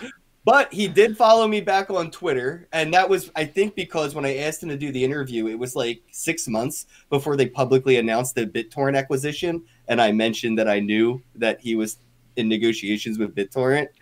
So he did do the interview with me, but he did follow me back. If I can set you up with an interview with Justin, can I have a tattoo of me on your neck as well? Can you add me to the mix? People wouldn't know if it was you or the Wendy's girl, and for the rest of my life. Does it matter? Let's put it this way. I think that a lot of people know stoners will think it's the Wendy's girl. I'm fine with that. You know, great milkshakes. 100% though. I'm down. I love tattoos, Naomi. Yes. Then you have to get a Baconator I'll next get to work. it. I'll get to work. Thank you. Yeah, tell him to check his DMs. I seen him in Hong Kong at Token 2049, and we got to hang out. He's a cool dude, bro. When I saw that Buy My Shitcoin video, I was like, that's the Justin I met IRL. He's such a funny dude. You know what? I want to say something that's a bit of a gripe against the crypto community. I think there's so much name dragging and smearing in this space. It's so easy to jump on the bandwagon and hate whoever the popular person is to hate of the moment. We've seen it so much being like non-traditional crypto people in this room. We tend to be more open-minded and not just parrot the accepted narrative of the crypto space. And I think that Justin honestly was given a real bad time. He kind of dug into it with the whole, Steam thing. But even then, the narrative that's told about that, it's not quite fair the way people portray it. I think Justin's a nice guy. Before the Steam thing, I honestly didn't understand why everyone was out there being such an asshole about him. He's actually an incredibly successful, industrious, hardworking person who's really trying to create, decentralized tools. And obviously he wants to make a profit at the same time. But I never jumped on that whole, I hate this guy, he's a scam I've just paid artist. attention to how altruistic he is. He's always been there for projects. When there was like the layoffing, when Ethereum, Steam, every blockchain was laying people off their projects. Justin was there to help them, and people were a little mad that he financially helped them build on Tron. But the project still got to work, and the team still got to get paid and pay their rent, and it was very altruistic in my opinion. Even though he said, "Hey, segue what you were doing onto Tron," at least the people didn't have to go home empty-handed and have nothing to do for months because they got laid off. Yeah, and I would say that even the Hive Steam thing, that was a very preemptive move on the behalf of the Hive people, because the community, they locked him out before he'd even used his coins to do anything, and that's what triggered this kind of battle of wits, and Justin ultimately lost out on that. And the real takeaway here though is be like Dan. That dude, I don't know how he didn't get hit by the bus with Justin, but he just was like, yeah, I sold it. Justin's over there. Nobody gives him any shit for it at all. I don't be like that guy. Well, one thing's for sure. I don't know enough about Justin's son to be able to talk actual smack about him. I've read some sketchy things. I don't like some sketchy things. I'll sure as hell try. But you could read a lot of sketchy things about me, yet I'm on your podcast. Yeah, well, exactly. I do agree with the sentiment of the crypto universe picks villains and as a way of scapegoating and avoiding the people who've done the same or worse. Like, for example, CZ with Binance and all that, which, shout out to Binance, by the way. It's on Ken's shirt. There's some weird cartel-y kind of stuff going on there. And I can't, everyone roasts Roger Ver for, whatever. And I personally think he deserves a little bit of criticism in some areas, even though I'm still a huge fan of him and I love the dude. But there's just so many people. Everyone deserves criticism. When he's stop. Yeah, let's be honest, not completely lambast someone and say they're this pariah. And it's that just guy's a scammer shill. I'm not as big as you guys in terms of as an influencer or a content creator. Now you are. Congratulations! This is your golden ticket today. No, but what I mean is that I've received so much hate for supporting BCH, right? For being a big blocker, and people walking straight up to me at Meetup and saying, "Is Roger just paying you? You're such a shill," and stuff like that. And I was nodding, no. She's just been there, done that. And they'll find you. It doesn't matter if you have 1 follower or 50,000 followers or 1 million followers. They will find you if you say something they disagree with, and they will just dig into you. I remember the first time, it was maybe 4 years ago or something, and I tweeted out, it was the first time I'd met Roger in person. Like, we'd met virtually at conferences where I'd emceed and introduced and chatted beforehand or whatever, but it was the first time I met him in person. I was so excited because this is someone who'd given millions of dollars to causes that I personally believed in really strongly, like FEE and, things that are about individual rights and freedom and all of this. And so I was very excited to meet this person also who was such a huge reason for the momentum behind Bitcoin. A lot of people like to kind of downplay his role, but he was literally going person to person and giving people money and saying, try this out. Like, a lot of the outreach is thanks to him. And I don't think that people should rewrite history and ignore that. It's dishonest. But I met him in person and I posted this tweet and it was a picture of us and I said, interview coming soon. And within like seconds, I had like hundreds of comments that were telling me how much of a disgusting person I was. And it was like, I was just like, what? Like, why? As I wasn't naive. I wasn't completely unaware of this pushback against Roger. But they didn't even see the interview yet, right? And there was pushback in the interview, and I actually did 2 interviews. And he was like, everyone was like, "Don't be a BCH shill," like whatever. I don't even think that I was a fan of BCH at the time. It took me a while to research it and be like, oh, actually, this is cool. I can use it for a lot of things. So the interview was actually about like, why is the idea of decentralized money important? And I actually had a separate interview that was just about Bitcoin Cash itself, but the interview that I put out was just about this ethos of free money, and still hatred. It's people who are blinded by an individual's personality or the individual themselves, and they immediately reject the message of that person, even though they disagree with it. Like, it's funny. I've been checking out John Stossel's comments recently because we just put out this Snowden interview, which was super exciting. But it's nice to see people being like, oh my gosh, I agree with Stossel on something for once. These are people who may not agree with him on other things, who may not be libertarian or freedom-minded. I know, right? They must be dumb. But he is the best. He's the best, like, messenger for a lot of these kinds of ideas. And I love his devil's advocate. Well, aren't drugs bad?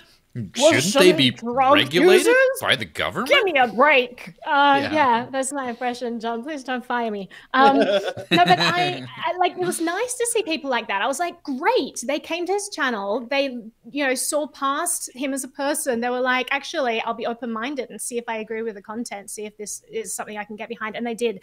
And I wish that some people in the crypto space were as open-minded. A lot of them do very little research into what actually happened, what facts are, and they just kind of parrot a lot of things that's popular to parrot. But so it's to be fair, this is like, for us at least, it's like our passion, our full-time job. We do this every day, all time. But for people that are just like casually scrolling something or researching a project, then I understand that they sort of they don't have the time to go into the whole FA analysis and why that coin is not.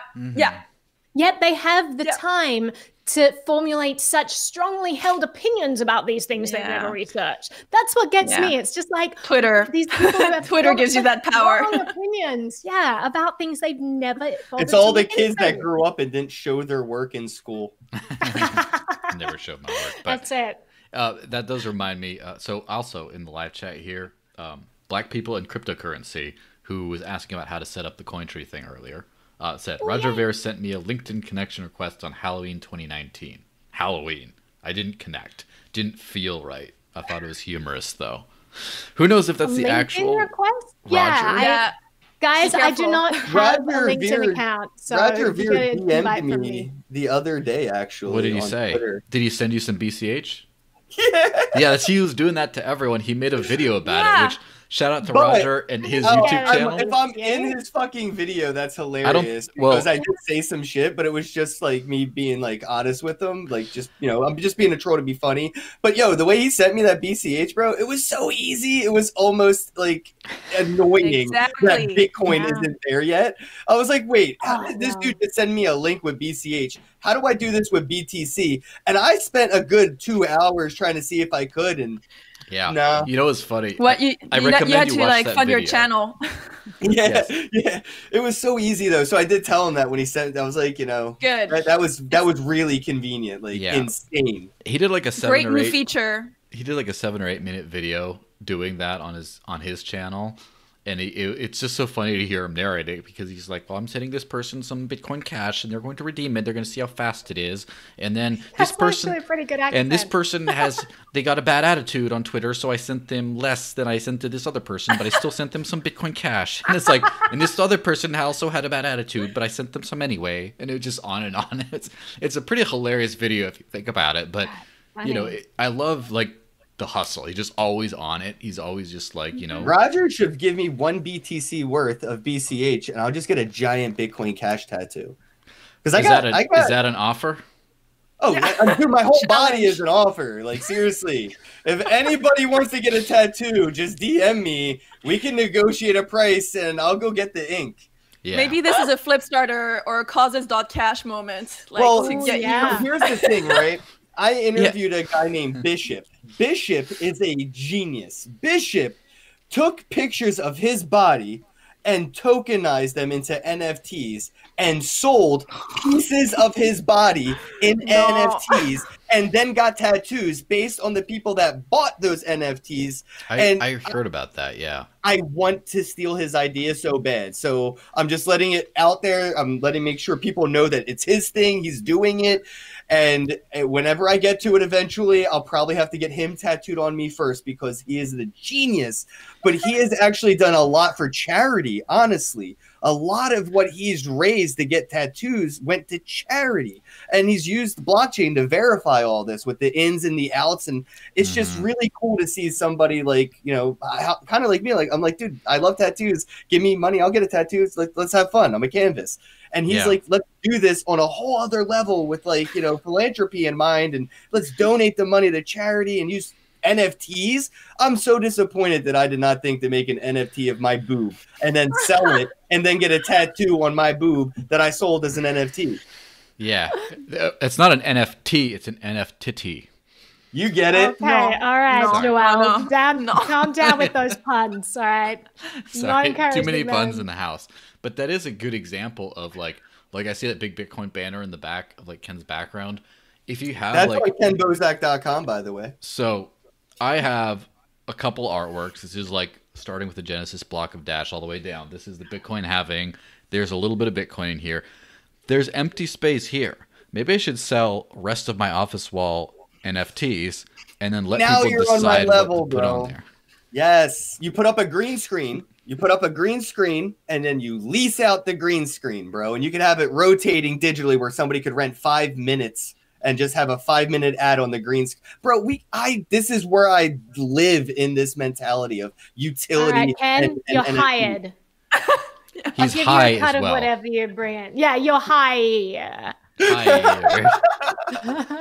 Yeah, but seriously, like, to bring it to a more like serious level of how amazing this stuff is, this is to where money is a technology to transmit the value we already have in our own heads for goods and services. Money didn't exist out of nothing; it had to be invented. And the old school money is a old technology that leaves a lot of value on the table. And with crypto, we're starting to see the way valuations happen. Like, for example, these microtips, this live super chat that people just throw money into like that. It didn't exist like 20 years ago. And that exactly thing, like the tattoo thing, being able to pay for that, or the green screen. And there's a lot of value left on the table that basically there's a lot of people, I got to get a 9 to 5, I got to work this, I got to do that. There's just so much human potential and flourishing that can happen once the money is right. Once the money catches up to our imaginations, which it finally is. The technology's getting close to the value that we actually perceive in our own brains. And when those things meet, I think it's going to be the golden age of humanity, when we hit the point of the value, the technology behind expressing the value meets the actual limits of our own imagination of our own value. Yep. It's profound. Yeah, Thank you profound. For that serious I think bourbon Should for I that. mention something about marijuana now, or is that how this works? You know, have you ever done DMT? Sorry, it's that time to drop in the thing. I've actually been waiting for a shaman. I've spoken to a few people that are, very educated in that sense, and I don't want to disrespect something. So, like, I look at this as medicine.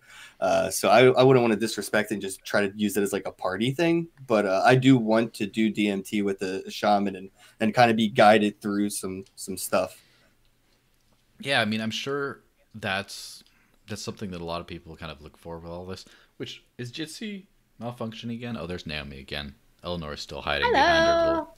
Did I disappear? No, Jitsi has been doing this where it's just like it's like disappearing people once in a while. It's good that Eleanor is hiding for now, because there was someone in the live chat saying things about her, but whatever. It is the way it is. You know, internet's full of that kind of stuff. But as far as I had this like great idea of like reading a bunch of headlines off and doing boring shit, and we kind of got way away from that, which is for the best. Have you guys not been talking about news? We talked a little bit. We were waiting for you. I think we were on the first headline when you joined. But the other thing... Are you serious? Oh my gosh. So, all right, well, let's dive into it. Come on. We covered... There's so much to discuss. I mean, guys, the government is like completely screwing us over right now. First, this is important let's talk about how Ledger is screwing us over. This is a mission to defeat, Naomi, and you know it, right? Yeah. As soon as they started acknowledging us and saying, oh, it's nothing, and then they started acknowledging us and then fighting back, they've already lost. This is an acknowledgement of defeat. They have to save face. They can't just go out and say, oh, we didn't even try. It was an uphill battle. Why even fight? They have to spend every penny they have. They have to throw everything at this. So when at the end of the day, the government falls to the crypto adoption train, they could always go back and say, look at all the stuff we did. We tried. We did try. I don't think it's a liability issue at all. I think it's a control issue, and I think it's people who are trying to usurp as much control as they possibly can, and people who are none the wiser, who don't understand there are a lot of decentralized alternatives, that they don't need to rely on the centralized organizations. I think they could do a hell of a lot of damage to the space, even if we win, even if it still exists after they're done. They can still slow it down considerably. Like, I still think this is a battle worth fighting. Yeah.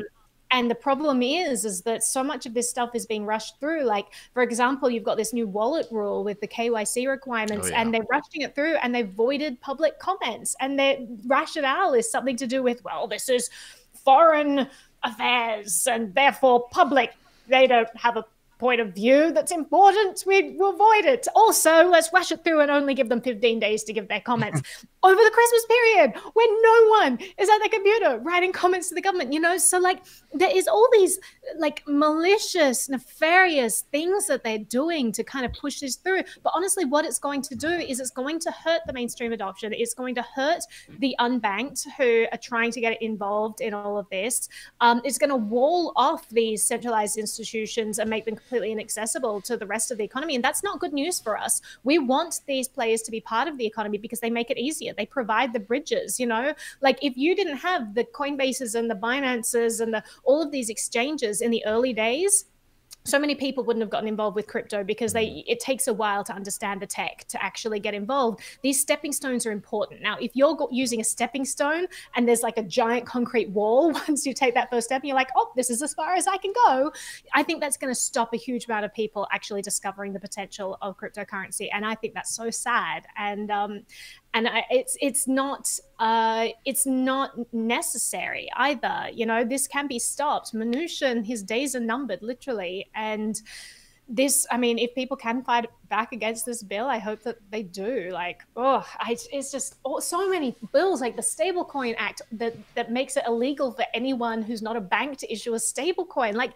the fact that they can get away with this stuff, like it's so clear. But we need to start ignoring it, and we all need to take part of self-incriminalization. I don't know if that's even a word, but we should just issue your own stable coins. Do that. We teach the kids how to make their own stable coins. Get it to that point Baby's where first stable coin. Like, dude, that's what I'm saying though. Once it gets to the point to where, like, in 1990 or whatever, Napster had, Metallica suing kids' moms. Now I could download whatever the hell I want from BitTorrent, and Justin ain't going to jail, and no one's sending me a subpoena. Once it gets to a point, actually, in this new stimulus bill that was just passed, it's a felony to stream content illegally. So there are lots of things that could, like, it's not the law and how enforceable it is that matters. It's the threat that hangs over people's heads that stops people participating in the ecosystem. A lot of the time, the government seems a lot more threatening than it actually is in reality, but that's just as damaging, because you get a lot of people who are like, oh, they probably won't get me, but it's not worth the risk. And that precludes a lot of people from participating. We don't want that as a community. We want open arms and to bring people in. And I think we forget that as insiders, as people who are used to talk about this all day, we forget what it's like to not be a person who holds cryptocurrency. We forget what it's like the first day. What was like your first day in crypto, and how did you feel about it? What, depending on your background, your education, the people surrounding you. People now, my next class is on Hong Kong. People over there actually need this, right? Mm-hmm. And it's so difficult if the first thing that they Google is that it's super bad, and we're back to it's criminal, and it's back to this is not possible, and this is not, you can't do this anymore. And what if, like, wallets that I love and recommend, like Bitcoin.com or Edge, like, what happens if they get shut down somehow? What happens, like, I need those tools. That's what I was talking about to exist. Being demonized right there. Yeah, Edge wallet, being taken off the App Store. Yeah, you could download a third party, but then, No, but again, I'm talking to beginners, 101 people that they don't know. Like, for them, it's like, first of all, when you talk about cryptocurrency, you have to explain, how fiat is bad, and then, control your private keys. And then if you start telling them the internet is after you, or your App Store is not reliable, it gets a bit too much. So I have to be able to recommend something that's on their App Store. But we're also dealing with a time where, like, Fortnite is taking themselves off of app stores and expressing these situations outside of crypto. Right, it is niche, but you have to think of how many people play Fortnite and are now realizing when they open up their iPhone to play, it's just not there.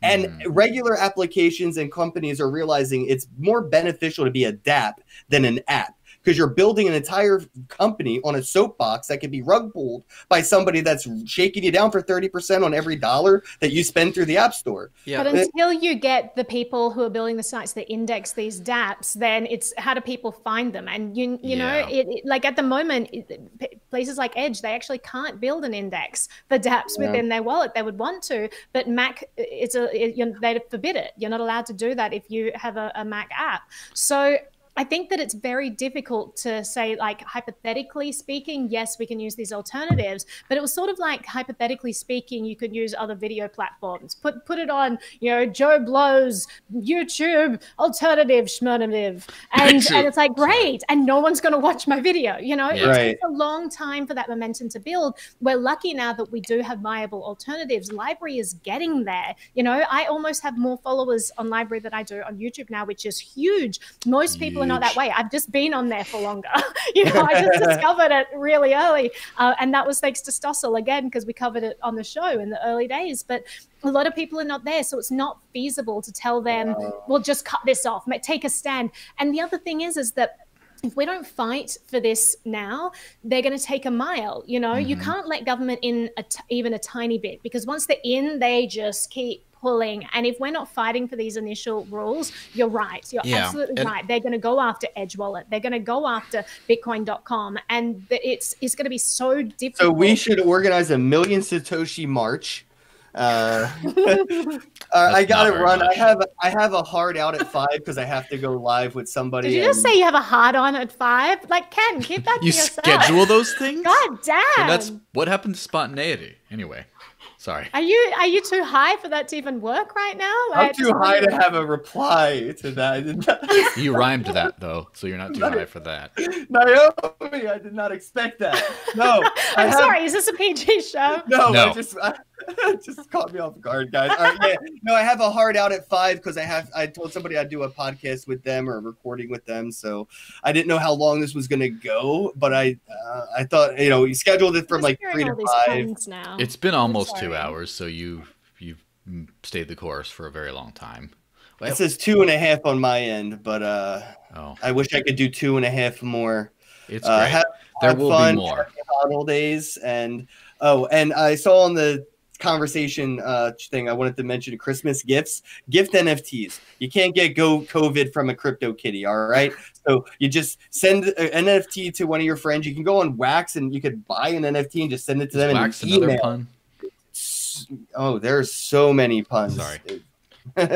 Pun should be a brand of weed. Somebody just is there a strain of weed out there called Pun?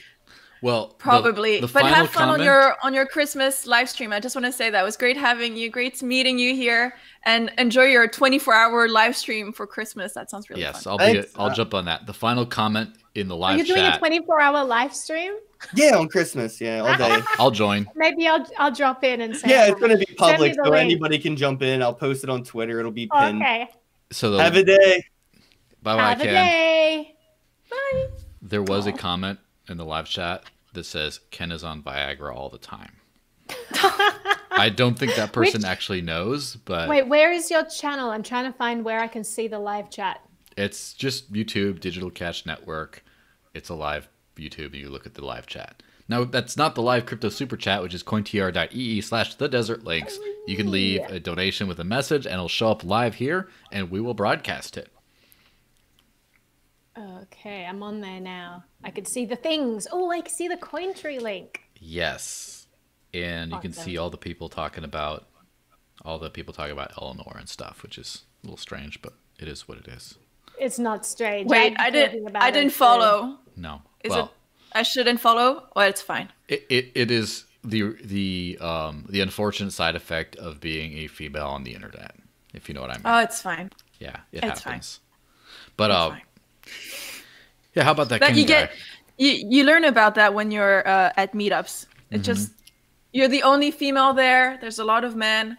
It's fine. You're just like, that's why I always keep it to the fundamentals and to the why we're here. And I always remind myself that, not to take for granted this industry or anything that we're talking about. Like I know that it's maybe I can't help myself. I can't myself to like not just joke around, because I think Naomi's tone is like, you're so right to like, it is serious. We have to, take measures. We shouldn't like let the government go one step further. Should we now all stand up for XRP to make sure that they don't come after the next low-hanging fruit?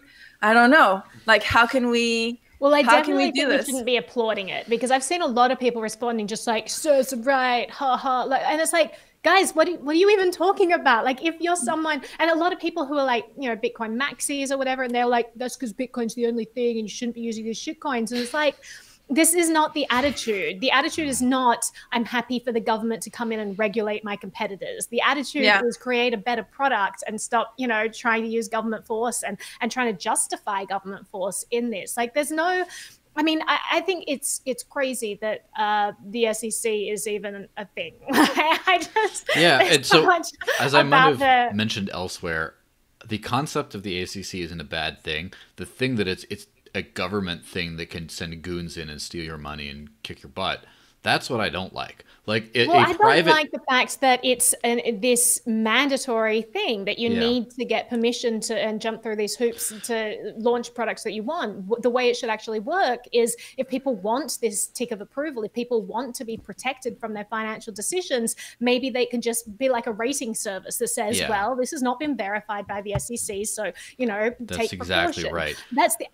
That's how the FDA should work as well. It should be like, do you have FDA approval? No? Well, tread cautiously here. Which reminds me, you're not allowed to put these things to market, because people shouldn't have the right to try things. Like, I just think that's such a crazy mentality that...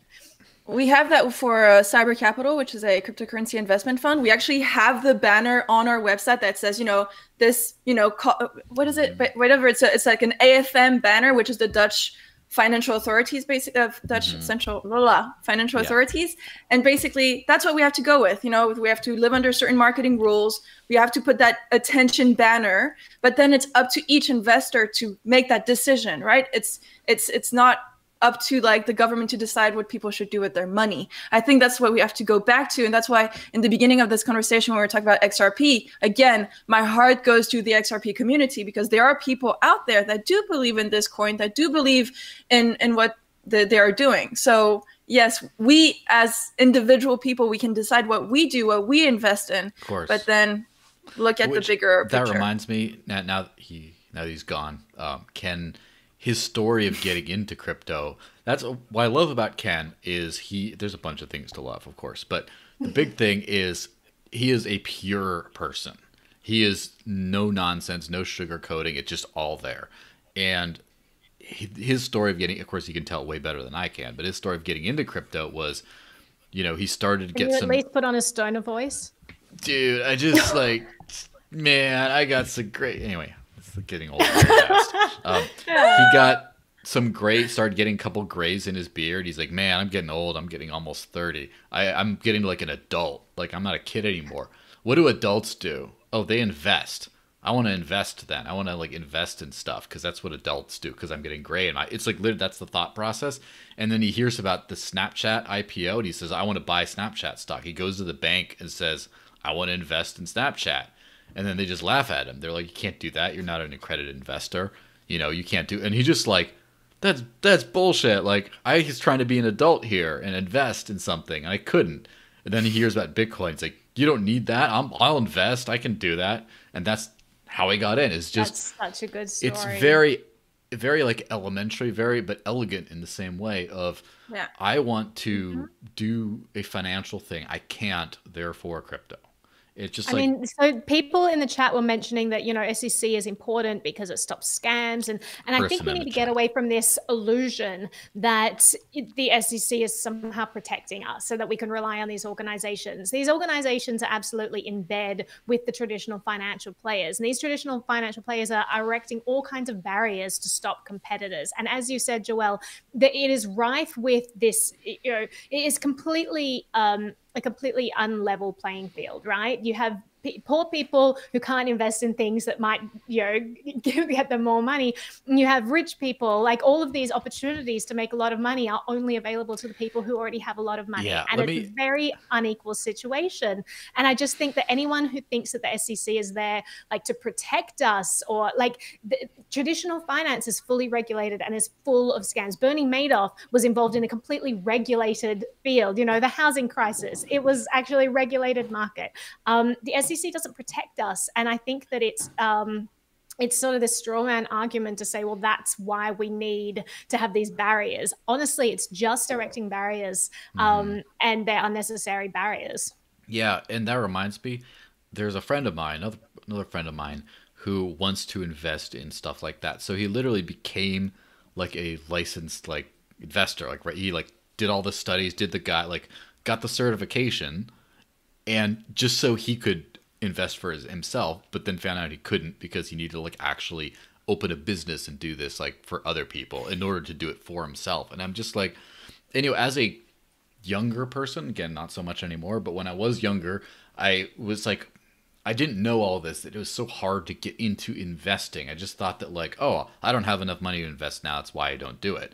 Not that they just don't let you invest. They don't let you buy things. And that's the thing is, as we mentioned way at the beginning of this whole couple-hour-long shit show, one of the reasons why learning about crypto is the best way to learn about fiat. Because no one understands money. No one understands what inflation is. No one understands scarcity. No one understands that when you print money, it's not that the inflation is bad. It's that you don't get any of it. They keep all the new stuff. And there's a bunch of stuff about people don't understand the investment, oh, what's the matter with the current system? Until you realize, oh, I can just buy crypto, peer to peer, or I can buy off an exchange. Even the regulated exchanges so far, it's pretty easy to just sign up and buy stuff. You can't do that with stocks. You can't do that with traditional investments the same way. And just the fact that you know, now you see how messed up the old system is because the new one hasn't gotten that messed up yet. Yeah. And I think I remember my first Bitcoin meetup, and it was like a bunch of ICO on stage, and it was a bit weird, and I didn't know what was happening, but I could feel that there was something in the air. Probably I was feeling the greed of all these people around me. But then I had to wait for another couple of meetups until I had like my big eureka moment when I had a beautiful presentation by Amin, who actually was like talking about what is money. And that was like, okay, now we're talking about the real stuff. Now this is interesting. Now this makes me reconsider my whole life and all my decisions and my career and what I'm doing with everything. And now I'm, you know, it's when you talk about the deep, interesting political stuff that you understand that fiat is the largest scam happening around us. And the SEC and the whole paternalistic approach of governments or these institutional bodies supposed to protect us. Well, it's, as you mentioned, it's like a whole just institutional cover up, and we're just part of it. And we need to teach people about these alternatives because, again, we are the lucky few. We're in it. We know people around us that can teach us how to be more private. Like, oh my God, that video, Naomi, about like how you shouldn't be using Wi-Fi. Like, it triggers me so much. Like, it's like so scary. And you're like, what's my SSID and my BSID? And what do you mean everybody can see everything I'm doing? Naomi's videos will make you drink. I get shouted at for that because I kind of started my brand being like, I'm the happy person that makes things fun. And then I just, as I like learn about things and I get more kind of neurotic about them, then I start putting out videos that are like, you should be absolutely, completely afraid of everything around you. And everyone's like, guys, let me go back to the funny that's called growing Japanese up, videos. No, it's like what I haven't released it publicly yet. I've got to get around to it, but I've just had a hell of a couple of months. But I did this interview with Bunny Huang, and he is a hacker, a famous hacker and security researcher. He's like this hardware expert, and he specializes on the hardware side of our devices. So the idea that, you know, we don't know where all these parts are. We don't know whether the Intel chip inside of this was compromised, whether the NSA puts a backdoor in all these things, what the transistors actually do. You know, like these phones pass through thousands of hands before they between, you know, their inception and reaching our doorstep. And anyway, I interviewed Bunny, and we chatted about this. And at the end of the day, you know, he's trying to create a truly secure device. And he's sort of walking through, like, he did this research paper with Snowden where they tried to take an iPhone, for example. They created this thing called an introspection engine, where they open up an iPhone and they look at all of the things going on inside and try to figure out like what radio beacons are being triggered. Because when you turn on airplane mode, you would think, okay, well, I've turned off any sort of signals coming and going. It's like, well, how do you know? All you have is an icon on your screen that's telling you you've turned it off. How can you trust that? So then they set up all these probes to see what's actually going on. And it turns out that actually your Bluetooth and your Wi-Fi is running even though you're saying that you turned it off. And so they decided they wanted to create something that's like this case you can plug your phone into that will sort of be this safety tool for journalists on the job. If you're somewhere where you actually don't want to transmit your location because your life depends on it, it's important to have hardware you can rely on. So they created this introspection engine. They realized that it's so like model specific that it's completely unfeasible to mass market these things, because, you know, every time Apple comes out with a new phone, which is like every 6 months, and the old one becomes obsolete, you know, and every Android phone option out there, you know, there's so many different phone types. You would have to design a completely different thing. Oh, that's a garage going downstairs. Sorry about the loud noise. But that does shout out, by the way, shout out to Privacy Pros, who I interviewed a few months back, and they sell a bunch of like, you know, crypto backups, like crypto steel type stuff. But, you know, it used to be Bill Fodel, and now it's Privacy Pros. They also have like Faraday cage bags and Faraday bags and stuff for your phones and stuff. Because, I mean, obviously not a perfect solution, but it does help to be able to completely, you know, go dark at some point. And that's the thing is, I really think that it's on a slingshot the other way now. We kind of reached a point in the last few years of peak Orwellian surveillance. Again, this is where Naomi and I might disagree on perspective, not on the facts necessarily, but on the perspective where she's more gloomy doomy and I'm more, it's all going to be okay. I like to call it realistic. But, Okay.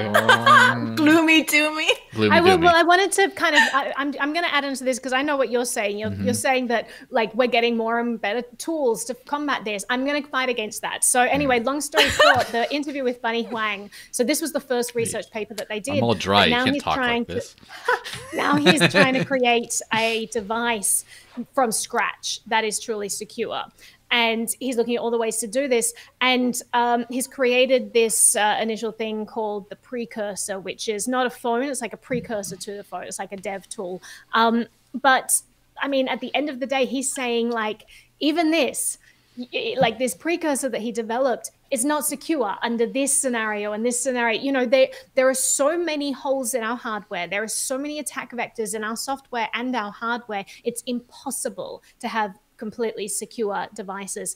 And I think people need to realize that. And does this mean, like, I think we're on the same page, Joelle, in this regard, because does this mean that we give up completely? Absolutely not. You have to understand, like, first of all, what your risk model is. Who is, you know, who are you afraid is tracking you? Is it your stalker ex-boyfriend? Is it the government because you're a whistleblower? Like, Is it that dude in the live chat? Exactly.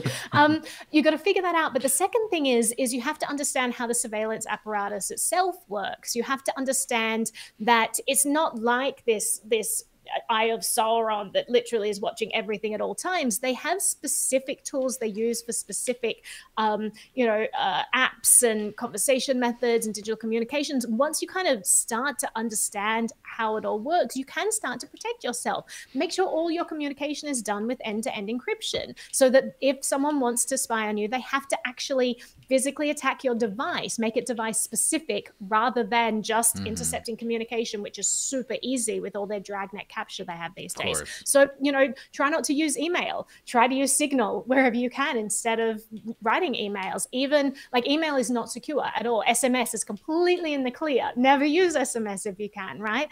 And so there are all these layers of how good and how private things are. And once you start to substitute out them and choose the more secure forms, you really do achieve a surprising amount of privacy. On top of that, it's not perfect. You have to realize it's not ever going to be perfect, but it's still possible to really, create a lot of protection for yourself and save yourself a lot of headaches down the line and make it harder for people to track you and spy on you and use things against you in the future, which, could happen. Yeah, well, that's something that's been kind of an encouraging thing is, like, as far as encryption, imagine like 10 years ago how many people were into encryption, or like it's such a weird cypherpunk thing. And then I don't think I was one of the early adopters of using Signal, but for example, like a mid-level or whatever. But I was like, it was me and my libertarian friends. That's it. And then at some point, like, I remember when CNN sent their journalist out to interview me about the spending crypto around town, like, I saw like the double check mark show up on the message, like, oh, there you too. And then now it's just like random, like, no offense, but boomers, like all of a sudden they're just getting that. I'm like, oh, you too. Oh, you too. Like now it's like I have like one or two people that I know who don't do that. It's like almost everyone. And before it was just like a couple people. It is turning around. People are kind of caring about this stuff. There's big calls to pardon, like Sarah Palin is calling to pardon Julian Assange and stuff, which is the weirdest thing I ever thought I'd hear. Like, Sarah Palin's an awful politician, whatever, for the non-American people. But I see like there's a backlash. Well, a lot better than some of the people who are not calling for the pardon of Julian Assange, or places like the Heritage Foundation. Like, excuse me, this is an organization that I used to have. Is Heritage that said this, right? Yes, I saw that. Unfortunately, they're super libertarian organization. They're actually quite conservative. They've always been conservative. They've always been but they've always had a good take on things. Like, I've always appreciated a lot of stuff that comes out of them. And then when they started saying, like, Assange is not someone we should be championing for free speech, he should not be pardoned, I'm just like, wow, they're trash. They completely lost me. Yeah. There. I will not get behind an organization that doesn't recognize how important the Assange case right now is and how it completely threatens freedom of the press for the world. You know, it's difficult to find a place in the world that has a truly free press, and America's meant to have these constitutional laws protecting it. And this, I mean, if they don't recognize that, there's something seriously amiss with that Beltway organization. Yeah, that's one of those reasons why I'm optimistic about stuff is I come from a baseline of extreme pessimism. And so anything above that is just like, oh, this is great. So, for example, I don't believe, like, I used to be a hardcore constitutionalist in my youth, but now that I'm an old man with a creaky back and stuff and arthritis in my fingers or whatever, now it's, I don't believe in the U.S. Constitution anymore. I do believe it's a fantastic starting point, but I believe it's just a piece of paper unless you back it up by making people abide by it. And of course we see that, like, where I live here in New Hampshire, I've seen many times when people try to do some nonsense. Like just a few weeks ago, the city council where I'm at just wanted to pass some like stringent mask mandate or some nonsense like that. And a whole bunch of people showed up unanimously in opposition to that thing. A quarter of them were free staters or, you know, fellow hardcore libertarian people who moved here, and they just like tabled it and went away. I remember they were going to increase the tolls at the like little toll roads you drive around here, and so many people called and stuff and got angry that the guy who proposed the change actually had like a heart attack or something from it. He's like, he got stressed out so much, and they tabled the measure. It's like you have to be ready to come out en masse. That requires such a high level of education. Like, I'm so happy for you that you live in that ecosystem and your own beautiful, beautiful libertarian bubble. And that is only one state in United States. But when you look at the rest of the world, like, it's not, you don't have that momentum. You don't have that mass critique. The price of liberty is eternal vigilance. No, it's I can tell you, being in Europe, having been born and raised in Switzerland and I'm now living in the Netherlands, I've lived in the most conservative, most, law-abiding, government is our king, and it's really, no one goes against government. Like, what? You're saying less what? No, more government. Like, everybody here is like, more regulation is good, more government. So being a libertarian, or whatever you want to call it here, which just a person questioning being the a status decent quo, human being, in my opinion. But you're surrounded by squares. Like, all these people are just very happy with what's going on. These countries indeed are very enjoyable and very livable places. They're very nice. Your garbage gets picked up all the time. There's no, your water is potable. We have electricity around the clock. I mean, these are things that you get accustomed to and that you take for granted as well. But again, when the COVID measures are hitting, no one's protesting them. Everybody's like, yes, okay, sure. I'm so sorry for not having my mask on. It's the complete reverse. Of course, there are pockets of people questioning the system, but it's though. Like, I have to say, like, this is where I'm taking the Naomi point of view of like everything sucks. We can't call this the Naomi point of view. I object. Doomy gloomy was nicer. The doomy gloomies. I'm putting on the doomy gloomy glasses. It has been sad just how many places and people in the freer parts of the world have just like, well, but just for now and stuff. And I guess in my spirit of patience, I will give people like a year or two to come to their senses on this. Like, people might have been scared, like, oh my gosh, I don't want to be the one who precipitates this giant like massacre of humanity, and I'll give away some freedom. And I that's an obviously stupid argument. I never would do that, right? Yeah, but it happens. No politician wants to have Ooh, what's vibrating, guys? Sorry, this is Naomi's not having a party. It's the garage. Okay, no, yes. But for me, when you see governments like this acting like this, and they see no resistance to them basically ripping everybody's privacy, freedom, calling people in their houses, telling them how they're supposed to quarantine, how you can eat with your loved ones if they're sick. Like, what?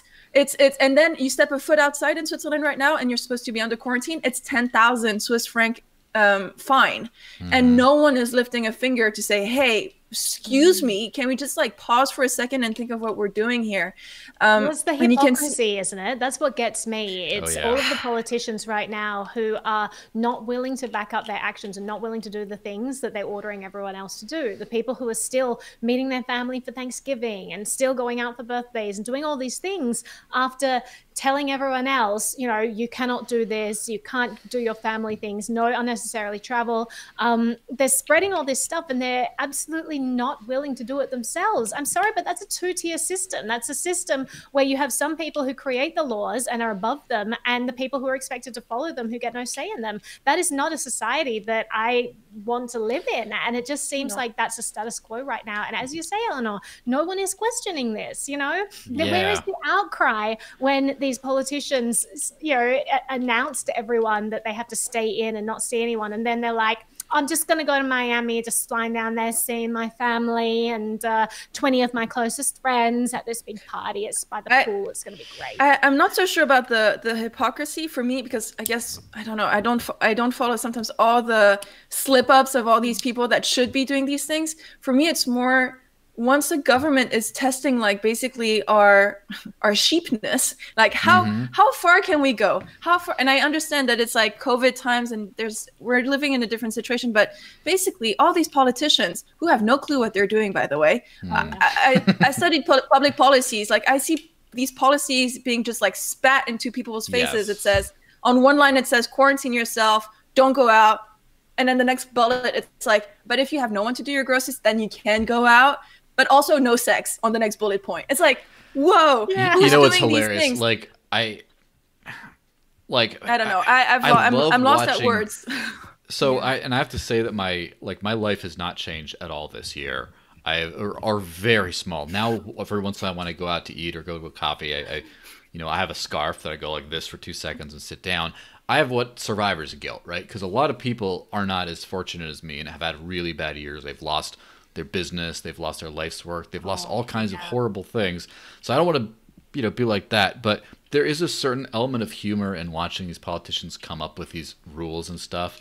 Like you're sitting at your table, you're fine. The Rona only goes above your head, but if you stand up, you have to. And then also like glory holes, like that was I did not. Too bad we can't have Ken here for this because he's, I'm sure he's more the expert. But like, you know what a glory hole is? Yes, I do, but I don't see why in this context. It was actually officially recommended by I forget which government agency that if you're going to engage in sexual activity, it should be through a hole through like a wooden divider or something like that. As in like this is like creepy bathroom stall stuff that I'm serious. A official government is an elected representative body that has actual real power over us. Recommended this stuff, and then the health minister of Canada. This is so low level. Recommended masks during intimate times.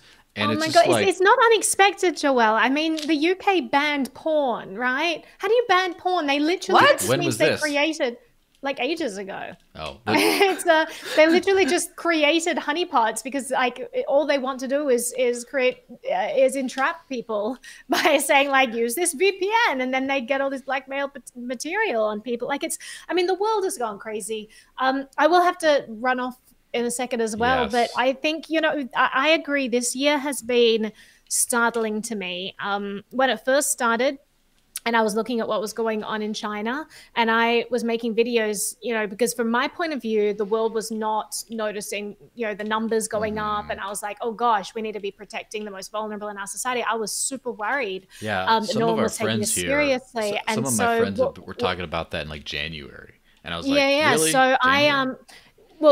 I was in Hong Kong in January. So it was like a big thing that I was getting aware of. In January, I was trying to buy masks and they were sold out in Australia. And so it was like, no one was paying attention to this in the news though. And for me, I made a video where I say explicitly, if we want to stop hospitals getting overwhelmed or whatever, we need to take precautions if we can, because a lockdown like they're doing in Wuhan is neither desirable desirable nor even feasible in a country like America. Like in my mind, I was thinking there's no way that the government would ever be able to forcibly lock people in, and that's a great thing. So individual responsibility will be, the key to all of this. So I honestly, I was naive, and I was shocked to then see California turn around and say, actually, we are going to ban you all from going out. And then just seeing the whole world, like this ripple effect of everyone just getting locked in their houses, them deciding which businesses are necessary and which are not. They're picking and choosing losers. Like Walmart somehow is a winner, but your local mom and pop store on the corner, they're not as important as Walmart. Therefore, they have to stay closed. And something that they've spent 30 years putting everything into has just been outlawed, and they've lost everything. This is, it's absolutely crazy. Yeah, but I think it made me so sad to see what's happened, because it is, as I said, it's this two-tiered system. They're picking winners and losers, and it's all about control. It's not about rational policies that are helping people. And here's where Mr. Sunshiny, orange-shirted optimism comes in. I see people starting to wake up to that who otherwise wouldn't. Like the amount of people who'd never thought of civil disobedience before are now like talking about it. The amount of people that would never care about financial censorship are now talking about it. The number of people who were just diehard pro-America everything, who are now talking about secession, like breaking up the country and like letting individual states be free of the federal government's. Like, this is like, I'm like, I'm just like, it's like that meme of like you're behind the tree, just like, I'm just sitting there watching all these people wake up, and obviously it's a high price for so many lives destroyed to get to this point. But I'm going to take the good where I see it, where there's so many people who are into this kind of thing. And that's, of course, bring it full circle back to crypto. That's where crypto is really important. Is the first thing people get dinged with when things get really bad is they go after your money. They go after your livelihood. And so many people will be so much more courageous, be like, I don't care, arrest me, lock me up, I'm going to protest. So many people would do that if they thought their family could be fed, if they thought they would just lose all their money and be out on the street. And that's why if you are, running on crypto, if you run your own business, if you do whatever, they can't really do that as much. And that makes you a lot more able to be bold. And the thing is, people see what we do. And one of the best things to happen, there's been a giant exodus I don't know how it's been in Europe relative to stuff, but in the US, there's been a giant exodus from specifically California, Illinois, New York. They've lost, New York's lost hundreds of thousands of people in the last year. Literally, just left the state.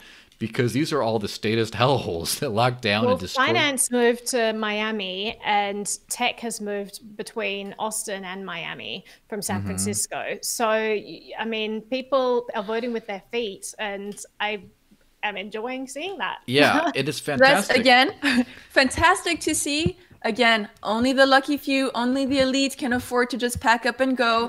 Yeah. My last class on Lebanon, people can't withdraw more than $200 from their bank account.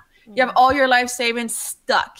Talk about Hong Kong protests. You wanted to support a cause, all their bank accounts got closed. Again, so it's like some people can leave. Some people will always be able to hide money or have another bank account somewhere else, transfer their capital, have that freedom.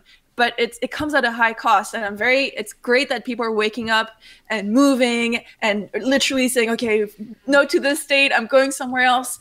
And I love your positivism, Joel. It's refreshing. I guess sometimes I'm just a bit gloomy doomy as well, and I think the reason we need to wake up, and it's not there. Some people, the privilege of being able to move and live free is, it helps the underprivileged in the digital information age, because you get to see social media pictures from someone just, a little while away over here, living their free, best, happy life with friends and family, and just you can see their faces, and it just there's hope and stuff. And then when you see that, when you're all miserable and you're, hunkered down with your glory holes or whatever else you're doing, right? It's just I still cannot believe that in government. Anyway, while you're all in that life and you see that someone else is living free, first you see a glimmer of hope, and then you get a little sad, but then you get angry. You get really angry at your government that says, you know what, this is the way life has to be. You got to be safe and stuff. And if the whole world's that way, it's easy to just be all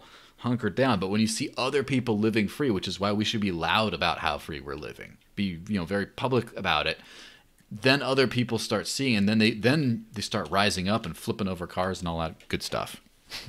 Good stuff. Well, I don't know about the flipping of a cars business, but Depends I on think whose taking it is. proactive action. No, I don't think I support it, regardless of whose cars.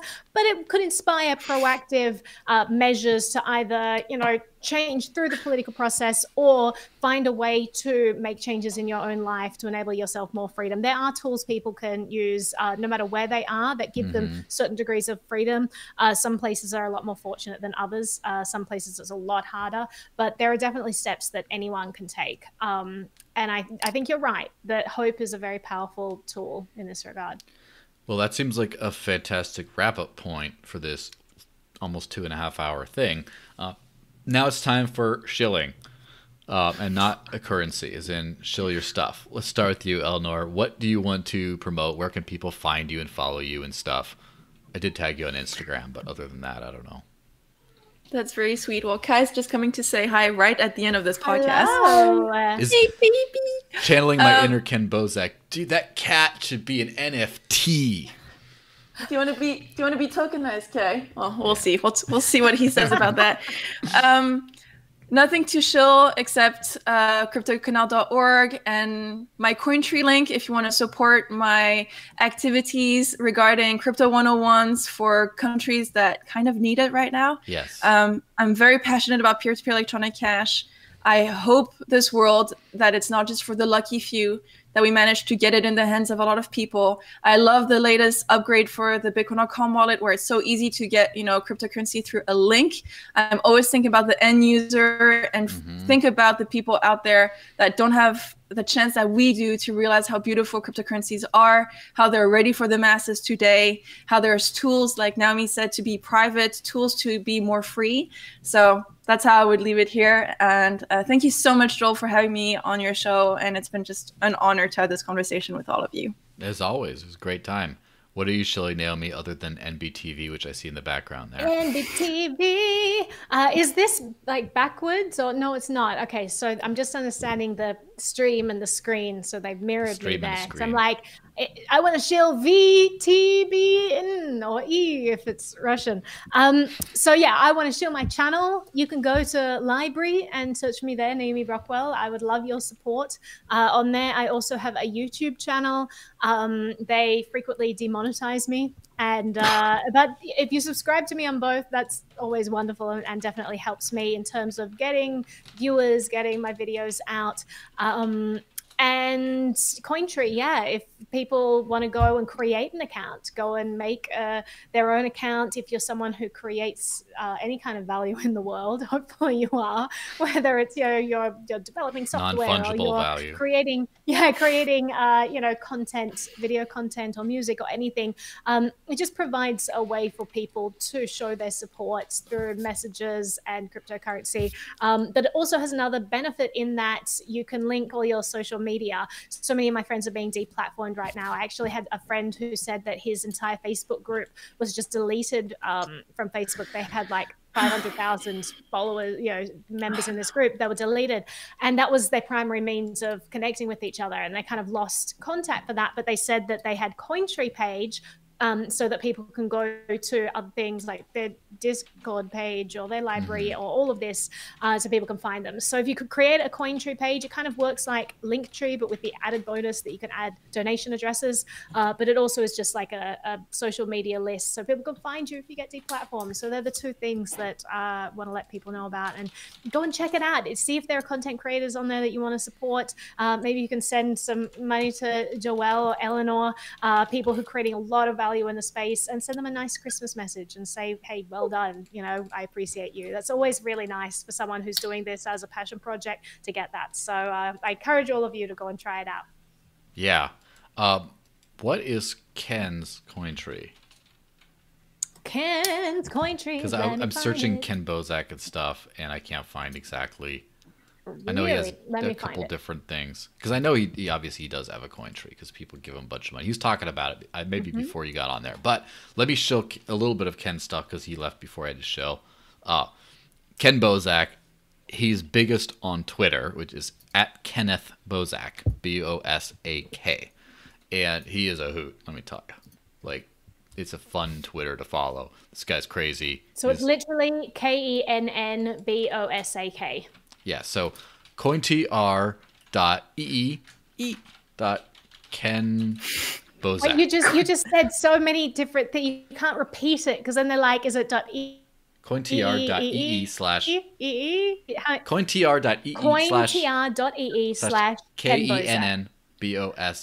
Ken Bozak. I like to you should use more the emoji.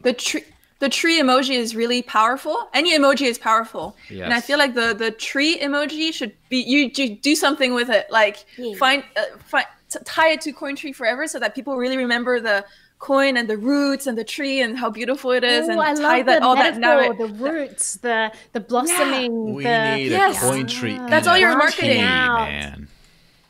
No, anyway. That's Sorry. well. Just the marketing, just the narrative of all the tree and how you can anchor yourself and how you have strong roots because of all these people supporting you and all these leaves and how you can blossom. I do marketing as a consultancy service. Yes, of course. The coin tree of excellent. Crypto Liberty needs to be watered from time to time with the coins of. All right, shells. guys, send your proposed tweets to me. I'm going to tweet them out on the Cointree page right now. Yeah, absolutely. So, and then as for this channel, you already know. If you're not subscribed yet, if you're watching this and you're not subscribed, well, someone actually gave me a downvote, which is very rude.